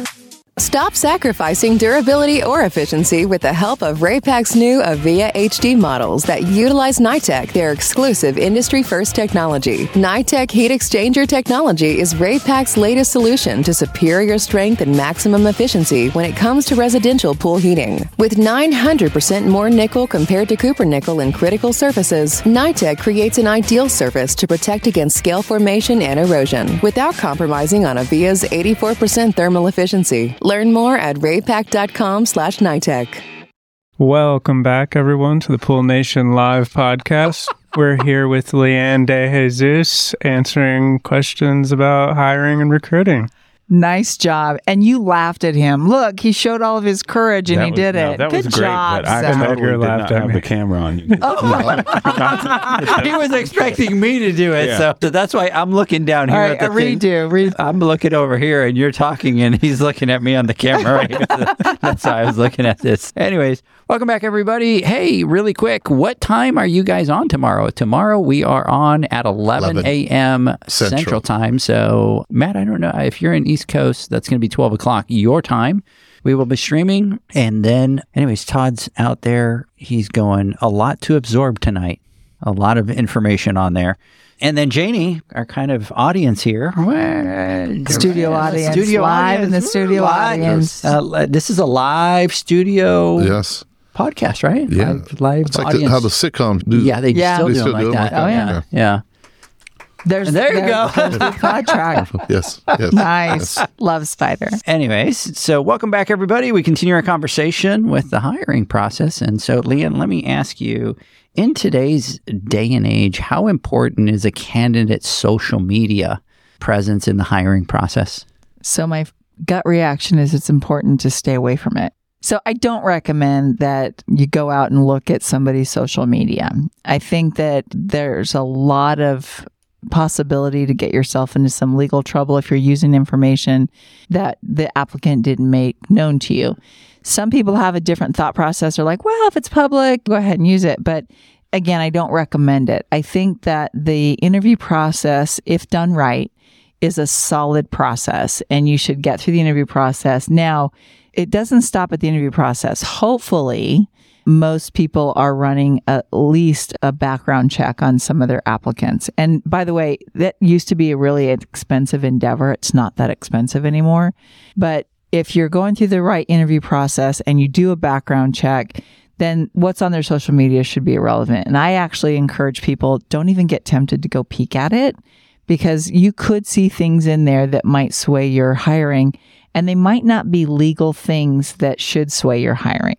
Again, when we look at the legal questions and the non-legal questions, what if you check somebody's social media and that they're a different religion, or maybe they're homosexual, or maybe they're this, maybe they're that? What does it matter? Or politics, especially nowadays, right? It's the gray area that you're talking about. It's a gray area. It's not something that's legal either way, but there are things in there that you can see in somebody's social media that might make you make a decision for illegal reasons. I don't advocate for it at all. I just say stay away from it. Use your skills as an interviewer. And then if you have the ability, run criminal background checks, because that's really what you want to know. You want to know how they've responded to things in their past and making sure that they're not bringing big, crazy felonies to the workplace. But that's what I would recommend. Or that they were honest about them too, right? Because on a lot of applications, especially in California, there's fine lines in what you do, but it doesn't mean that just because somebody did something in the past makes them a terrible candidate. If anything, it can turn out to be your best because they've learned, they've experienced, they've grown. But again, it's important to know. And a lot of times you'll check that honesty, right? So if the application says, have you ever been convicted of felony? And they say no. Yeah. And then you do a background and they've got 3 of them on there, then you don't hire them because they lied to you. Yeah, they falsified the records or whatever you do. Or it could be a felony that could jeopardize your business. So, if it's drunk driving and they're driving your vehicles, that's a problem. If it's burglary and they've got access to the customer's backyard, that's a problem. If it's things that are relevant to the business and their ability to do the business, you'd steer clear of it. If it's not relevant at all, then you can make that decision to hire. So I'd say stay away from. That's a long answer to stay away from the social media. It is. And it gets even tougher too. And sometimes like in California, they'll have like questions like within the last 7 years, right? And then if you're doing, depending on where you're getting this background check, sometimes that background check might not be. And then you're getting information pulled up from 10 years ago. There's a lot of things that can still happen. Yeah. It does. So what we do when we've gotten information, let's say it's 10 years old, a lot of times it's because their probation lasted longer. So you're still extends your time to be able to see it. But oftentimes we'll say, but it still was so long ago that we'll make that decision. Even though we're legally able to use that if we wanted to, we'll make the decision that it was so long ago and there's been nothing since then. We'll make that decision to hire. So yeah, it can happen either way. But yeah, I would say stay away from it. So next question, what are the most effective channels for sourcing candidates?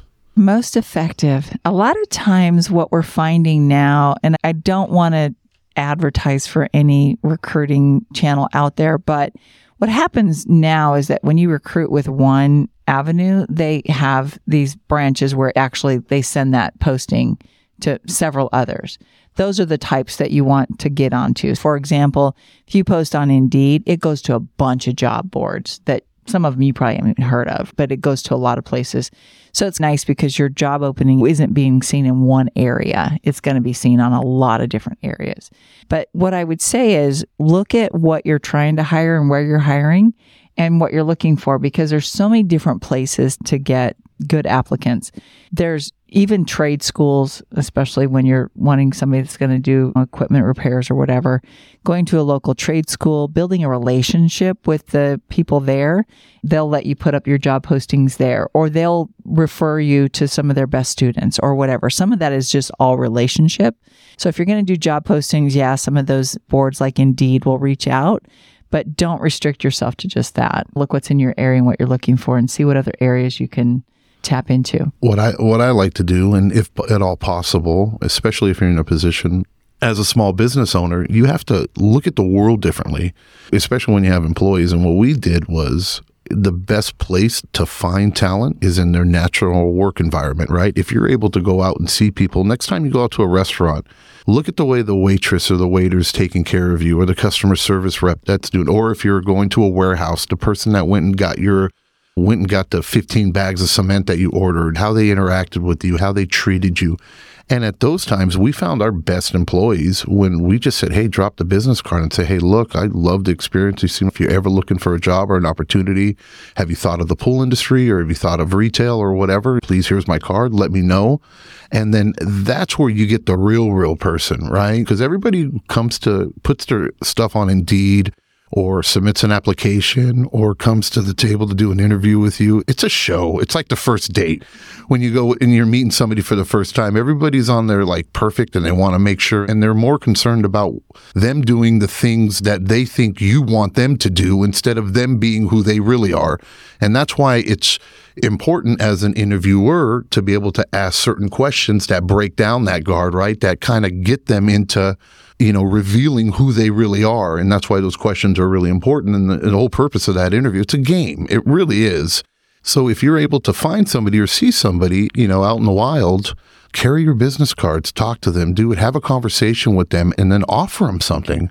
There's nothing wrong with that. So those are like grassroots recruiting. So back when I was in the hotel industry, we had our regular business cards. Now, again, technology, a lot of people are using electric business cards, right, through their smartphones. But we used to have our regular business cards, and on the back, we had printed something to the effect of, you look like you'd be a great fit for our business, and would sign our name on there, or see me on this day or whatever, because our business information is on one side, but then the other side says, you look like you'd be a great fit for our business or whatever. We had all kinds of catchy phrases.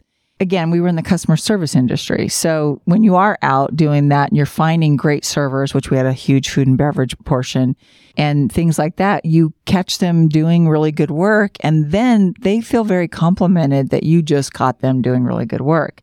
And we used to meet with leaders all the time and would say, okay, who in the room is a recruiter? And they're all waiting for HR to raise their hand, right? And it's like, no, you're all recruiters.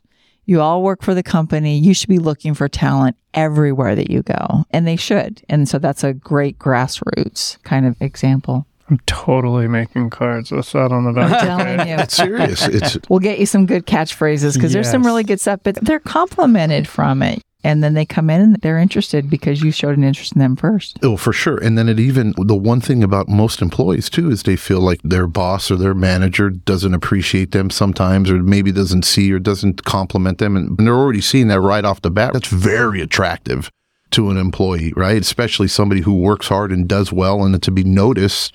And sometimes there's star employees and you'll probably never get them, or they love what they do and it is what it is. But sometimes you'll strike a chord and you'll hit a home run. And I heard some of the best employees I ever had from just how they served me at a restaurant. I was like, oh my God, this person's amazing.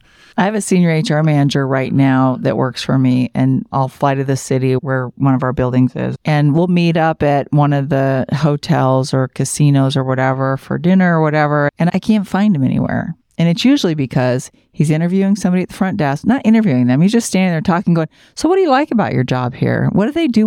And some of it's just he likes to collect that information, but he also likes to find people that are good or that maybe not too happy where they're at, and he's recruiting. He has his recruiting hat on 24/7. And I joke with him about it. I'm like, I never know where I'm going to find you. We're supposed to meet here and I can't find you, but then you're over there talking to the bartender. You're doing this. And it's never regular conversation. He's always asking about where they work and what they like, what makes them happy, and what does the company do well. And some of that is so he can make improvements in our company, which I love that. But then some of it is he's full on recruiting 24/7. I don't care where we're at. Stop and get gas. You're going to talk to somebody. Yeah. I love it. I love that. Zach's an introvert. He's like, I can't do that. I'm not talking to everybody. He's going to be like the ones in Vegas, where they go, when they flip the cards. He's not going to talk. He's just going to flick the cards and hand it to them there you as go. they walk by. Take that. That's a good one. By the way, just to let you know, I'm using that clip. I'm watching over there on the screen. You're like, yeah. I'm like, you know, they don't do it as much anymore. But I remember because they can't do it anymore. Dude, they banned it. I remember first going to Vegas, and I was like, everything was just click, click. They were everywhere. Yeah. John had a collection. I still have the album, right, man? Last time he's like, Edgar, this one's 1983. It's mint. It's mint. Look, the corners look at are the cards. nice and It's the first time they ever put it on glossy paper. Okay, family show. Okay, I got this. Poor Zach. Now he can't. Blushing right now. It's like, I'm sure I had a question. I lost it. You know what we're talking about. He's like, I used to trade those back in my day. And we didn't use baseball cards. We used the Vegas cards. He said, that was my first job. I was like 8 when that was going on. We'll explain to you later what the real Pikachu was. All right. So what I do want to ask, Leanne, is we constantly talk about professionalism, branding, things like that. How important is employer branding in attracting top talent? So it's really important. I think top talent wants to know that they're going someplace that has meaning, that has purpose, and your brand has a lot to do with that. And so they need to understand what your brand is about. They need to understand, again, what's really building up and holding up your brand, whether that's core values or whatever that is. And it's funny because this is something that a lot of people miss. I think you do this well in your company, but a lot of people miss this. You hire somebody to come and work for your company, and life is great. You forget that they are proud of that brand and they want merch from your brand. And we forget that, right? And so I just got some jackets for my folks not too long ago. And now everybody that sees them in these jackets are like, where'd you guys get these jackets? And they're so proud to have these jackets and they're so excited about them. T-shirts, polos, whatever, hats, whatever it is. They got hired onto this brand. They're excited. They want to work for you. They want to work with you. And now let them show off the brand by giving them those things, right? Because you're doing a employee of the quarter thing and they get a certificate and they get whatever you're going to give them. Along with that comes a t-shirt or a hat or whatever. And that stuff's not expensive, but that associate engagement and driving your brand. And then, by the way, they're out wearing your brand and other people are seeing it, you know it.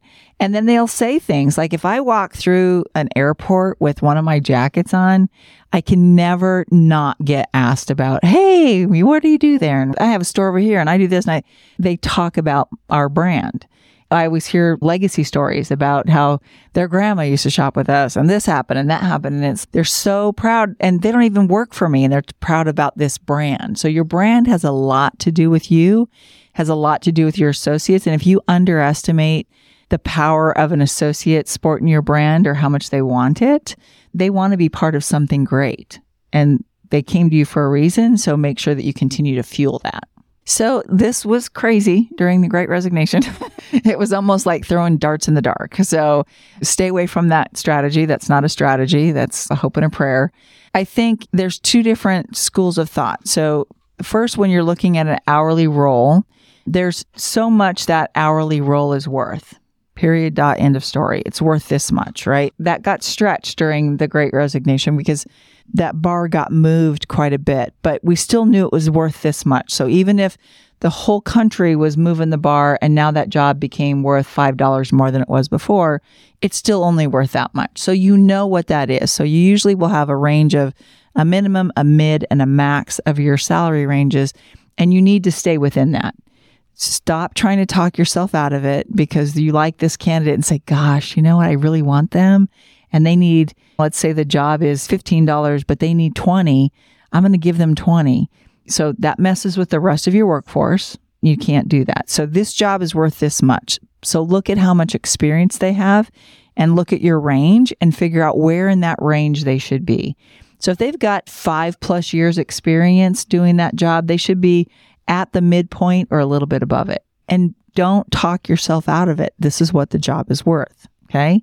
When you're talking about exempt roles, like leadership roles, you still have a minimum, a mid, and a max, but you have a little bit more flexibility to play within those ranges based on what they bring, because you can pay people more money for different things, whether it's they get paid more because they have an education, they get paid more because they speak another language, they get paid more because they have whatever technical skill that you've been looking for and can't find anywhere, whatever that is. So you've got a little bit more flexibility with it, but there's still that range. So understand what you think that job is worth. And then when you're sitting down and you're ready to make an offer, know why you're offering what you're offering and know what that entails. Does it entail any type of bonus? Does it entail any type of incentive? Does it entail transportation, use of the company car, or whatever that is? What comes with that offer? And so know what that is. Oftentimes you'll have applicants that will say, great, I'll take it. Or you'll have some that go, I thought it might pay a little bit more. I'm really looking for this much. Now, if that's in line with probably what they were recently making and it's a little bump above and it's in your range and their skill set meets that, then okay, fine, you can do that. But if it doesn't, know that you can't do it and be transparent about it, because you don't want to, first of all, you don't want to pay more for the job than what it's worth. And you also don't want to overpay for this applicant and cause compression among the rest of your workforce, right? Because then that gets expensive. Because now you got 5 people making way more than they're supposed to, and you got 20 that aren't making enough. Raising that 20 is going to cost you more than it would have to hire the 5 at the right range. Hopefully that answers your question, but it starts with really knowing what you're going to pay for that job and what that person is bringing to the table so that you can have that good conversation, very transparent conversation. Which ties into knowing what your expectations are for the job. Absolutely. To take it even further too, especially when you're a small business owner, you probably don't have many positions available and there's not much room for growth, right? So how do a technician that you bring on, or you bring on an employee, usually every year, hopefully you're doing reviews, 90-day reviews, 1-year reviews, annual reviews, going over strength, weaknesses, things they did well, things you want to see them improve on, whatever it may be. And then also too, there should also be compensation for it too, right? Because every year, just like we expect and we preach and we say, hey, look, we need an annual raise as a company to our clients because our costs go up, cost of living goes up, inflation, all that. The dollar is not worth the same amount that it was the previous year. So in essence, we're giving you a discount by not increasing your rate this year. Same thing with your employees too. And if you've capped them out and you're already stretched out, and there's what room for growth is there, and how do you incentivize them other than putting yourself in more trouble? And a lot of times you get to a point where somebody's been with you a long time, there's no more growth opportunity. Yeah. And you got to be upfront and honest. They've done what they can. So you don't want to lose them. How do you figure out how to keep them engaged? Can you offer them, again, great education opportunities like you guys are offering, right? That's not a normal thing that's allowed. So, sending your guys to a boot camp, that doesn't pay them more, but it gives them more skill and you're investing in them. So that's part of what they look for as well.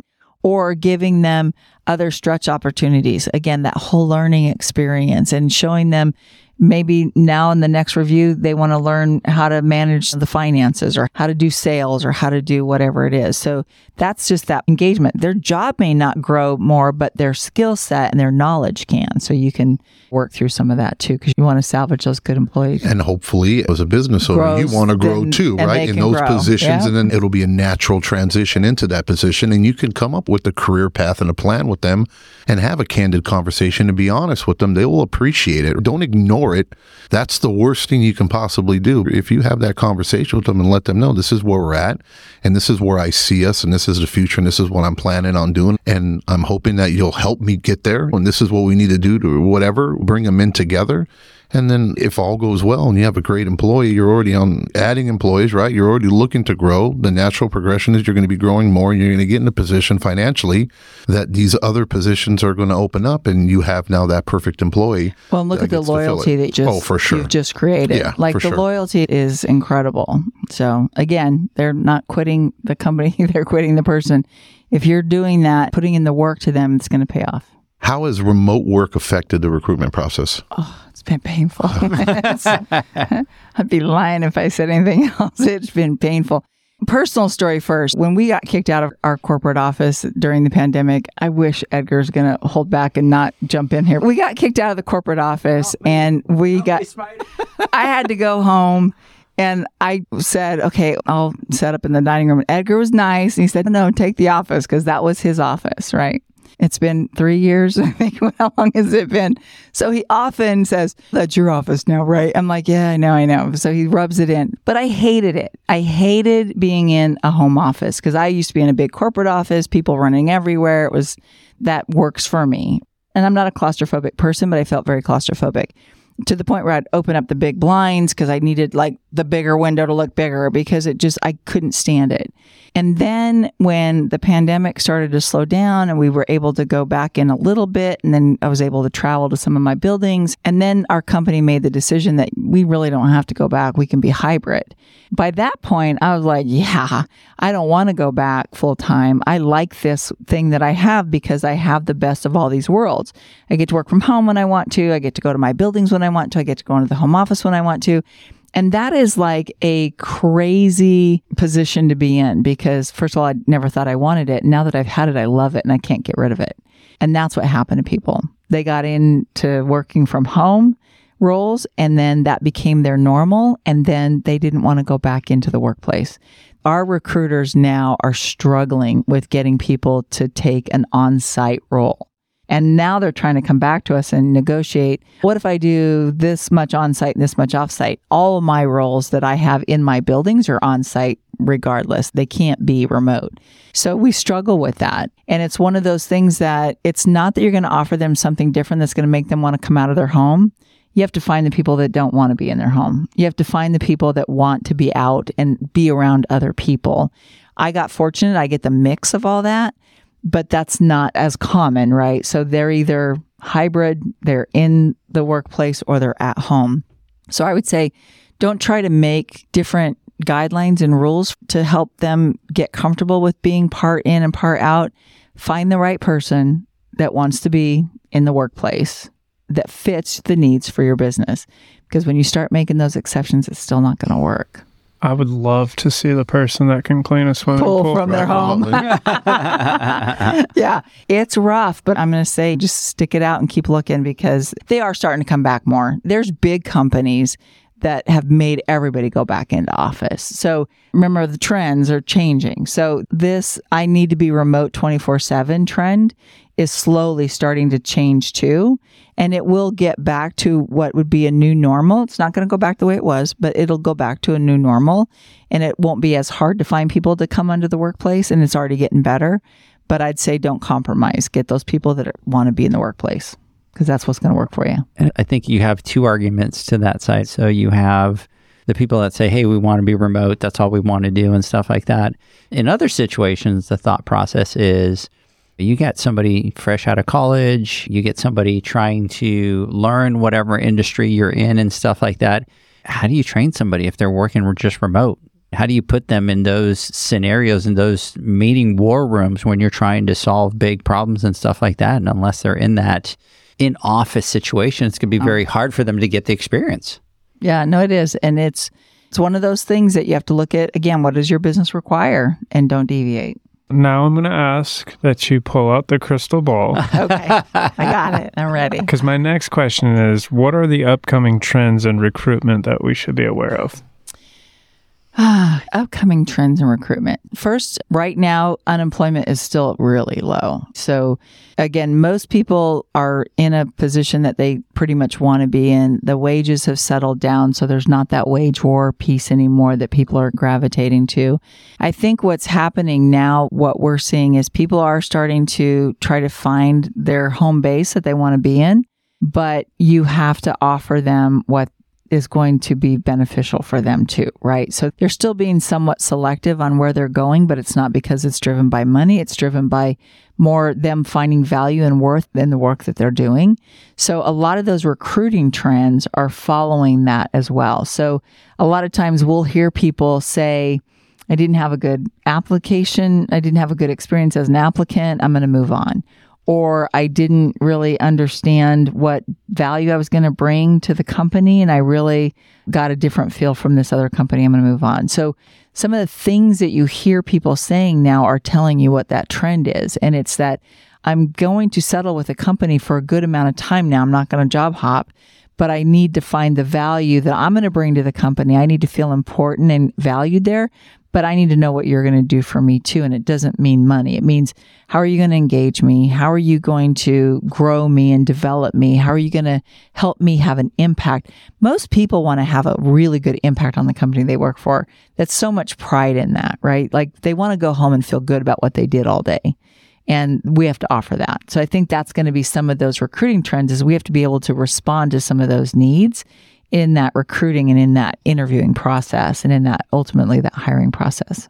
That makes sense? Absolutely. Ladies, gentlemen, it's been 2 hours. Oh. And 25 minutes. That's the time, my friend. Oh. That's how tired he is. It's 9:25, and he's like, I should have been in bed about 3 hours ago. So everybody, today we threw a little curveball, obviously, because we're in studio, and we took our 2 breaks already. So normally we take a break and we get our final thoughts, but you know what? I think it's time to take our final thoughts. Final thoughts. Zach, final thoughts. Yeah, this stuff is all very important, and not everyone wants to scale, not everyone wants to grow.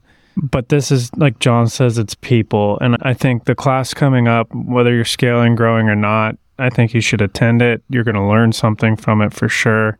This is so interesting to me because we're scale. That's what we're trying to do. We want to scale.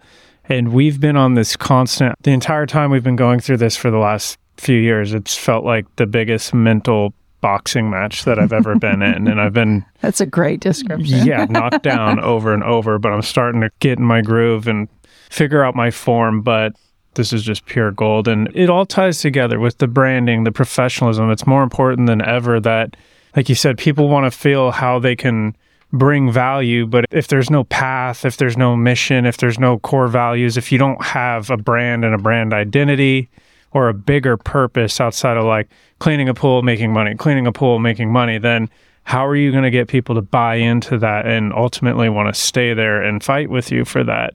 So to me, I think that's all very important. And when I'm talking to people and I'm having these conversations, they're skipping a lot of steps. And I get it because I've been doing this 12, 13 years now and figuring this out. And there were many years where we didn't have core values, we didn't have paths, we didn't understand all that. But I think people need to really sit down, and we talk about it all the time, and figure out, what are you doing this for? What's the big vision? And then try to work backwards and fill in those pieces so that when you're ready to start bringing people on, you have something for them to find value in and want to be a part of. And for us, it's difficult, right? Because you have people, and John jokes around and calls it scrub and tubs, right? But we're doing the same thing over and over again every day. So how do you motivate somebody to want to be part of that machine, right? To want to show up to work every day. And if you don't create the culture, if you don't hire the right people, and you don't work on that well-oiled machine, man, you're just going to have holes in every aspect that you're doing, and you're just going to be in that vicious cycle with staff.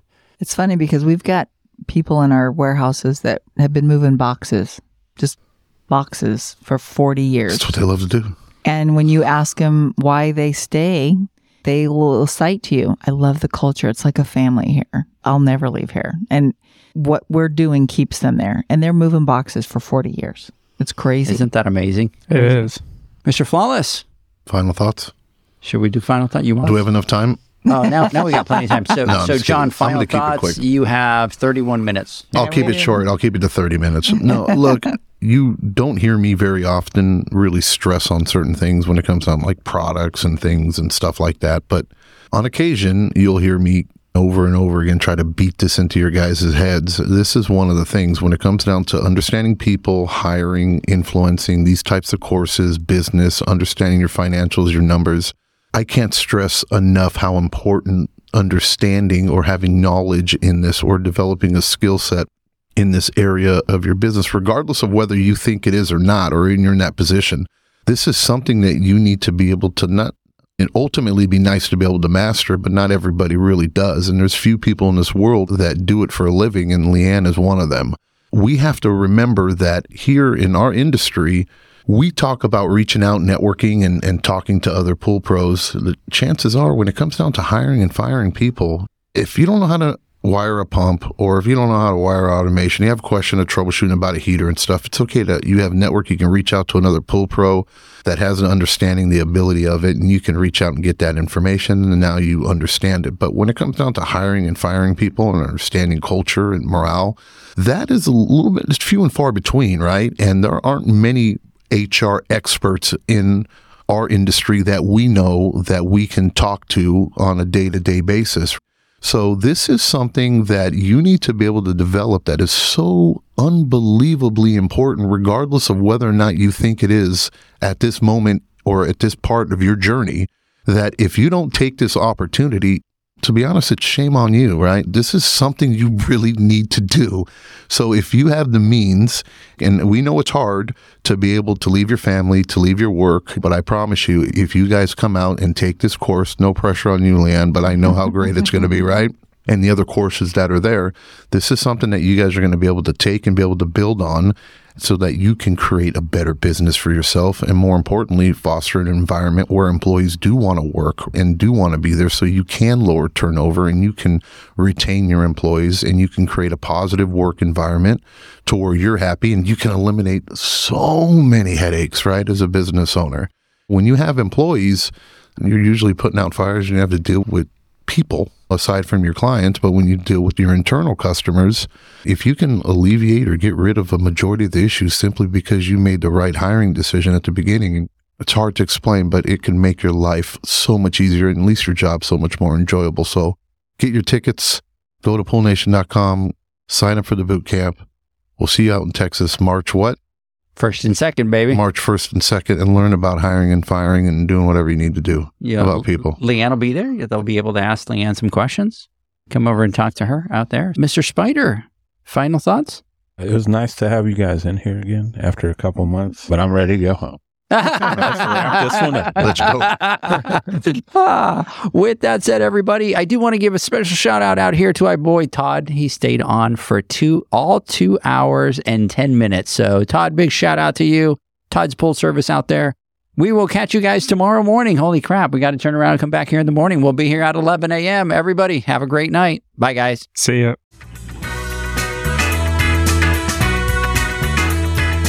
Thanks for listening to the Pool Nation podcast, a member of the Pool Nation family.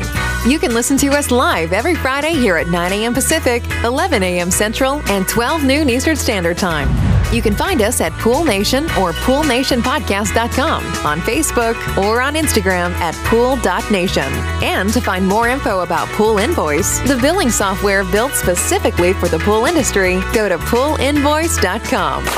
Before you go, this is what the pool industry has been waiting for. PoolmanUniversity.com. It's the first platform dedicated to learning the swimming pool service and repair industry. A pool service community where you can connect and find videos on business, service, water chemistry, and repairs. See you there at PoolmanUniversity.com.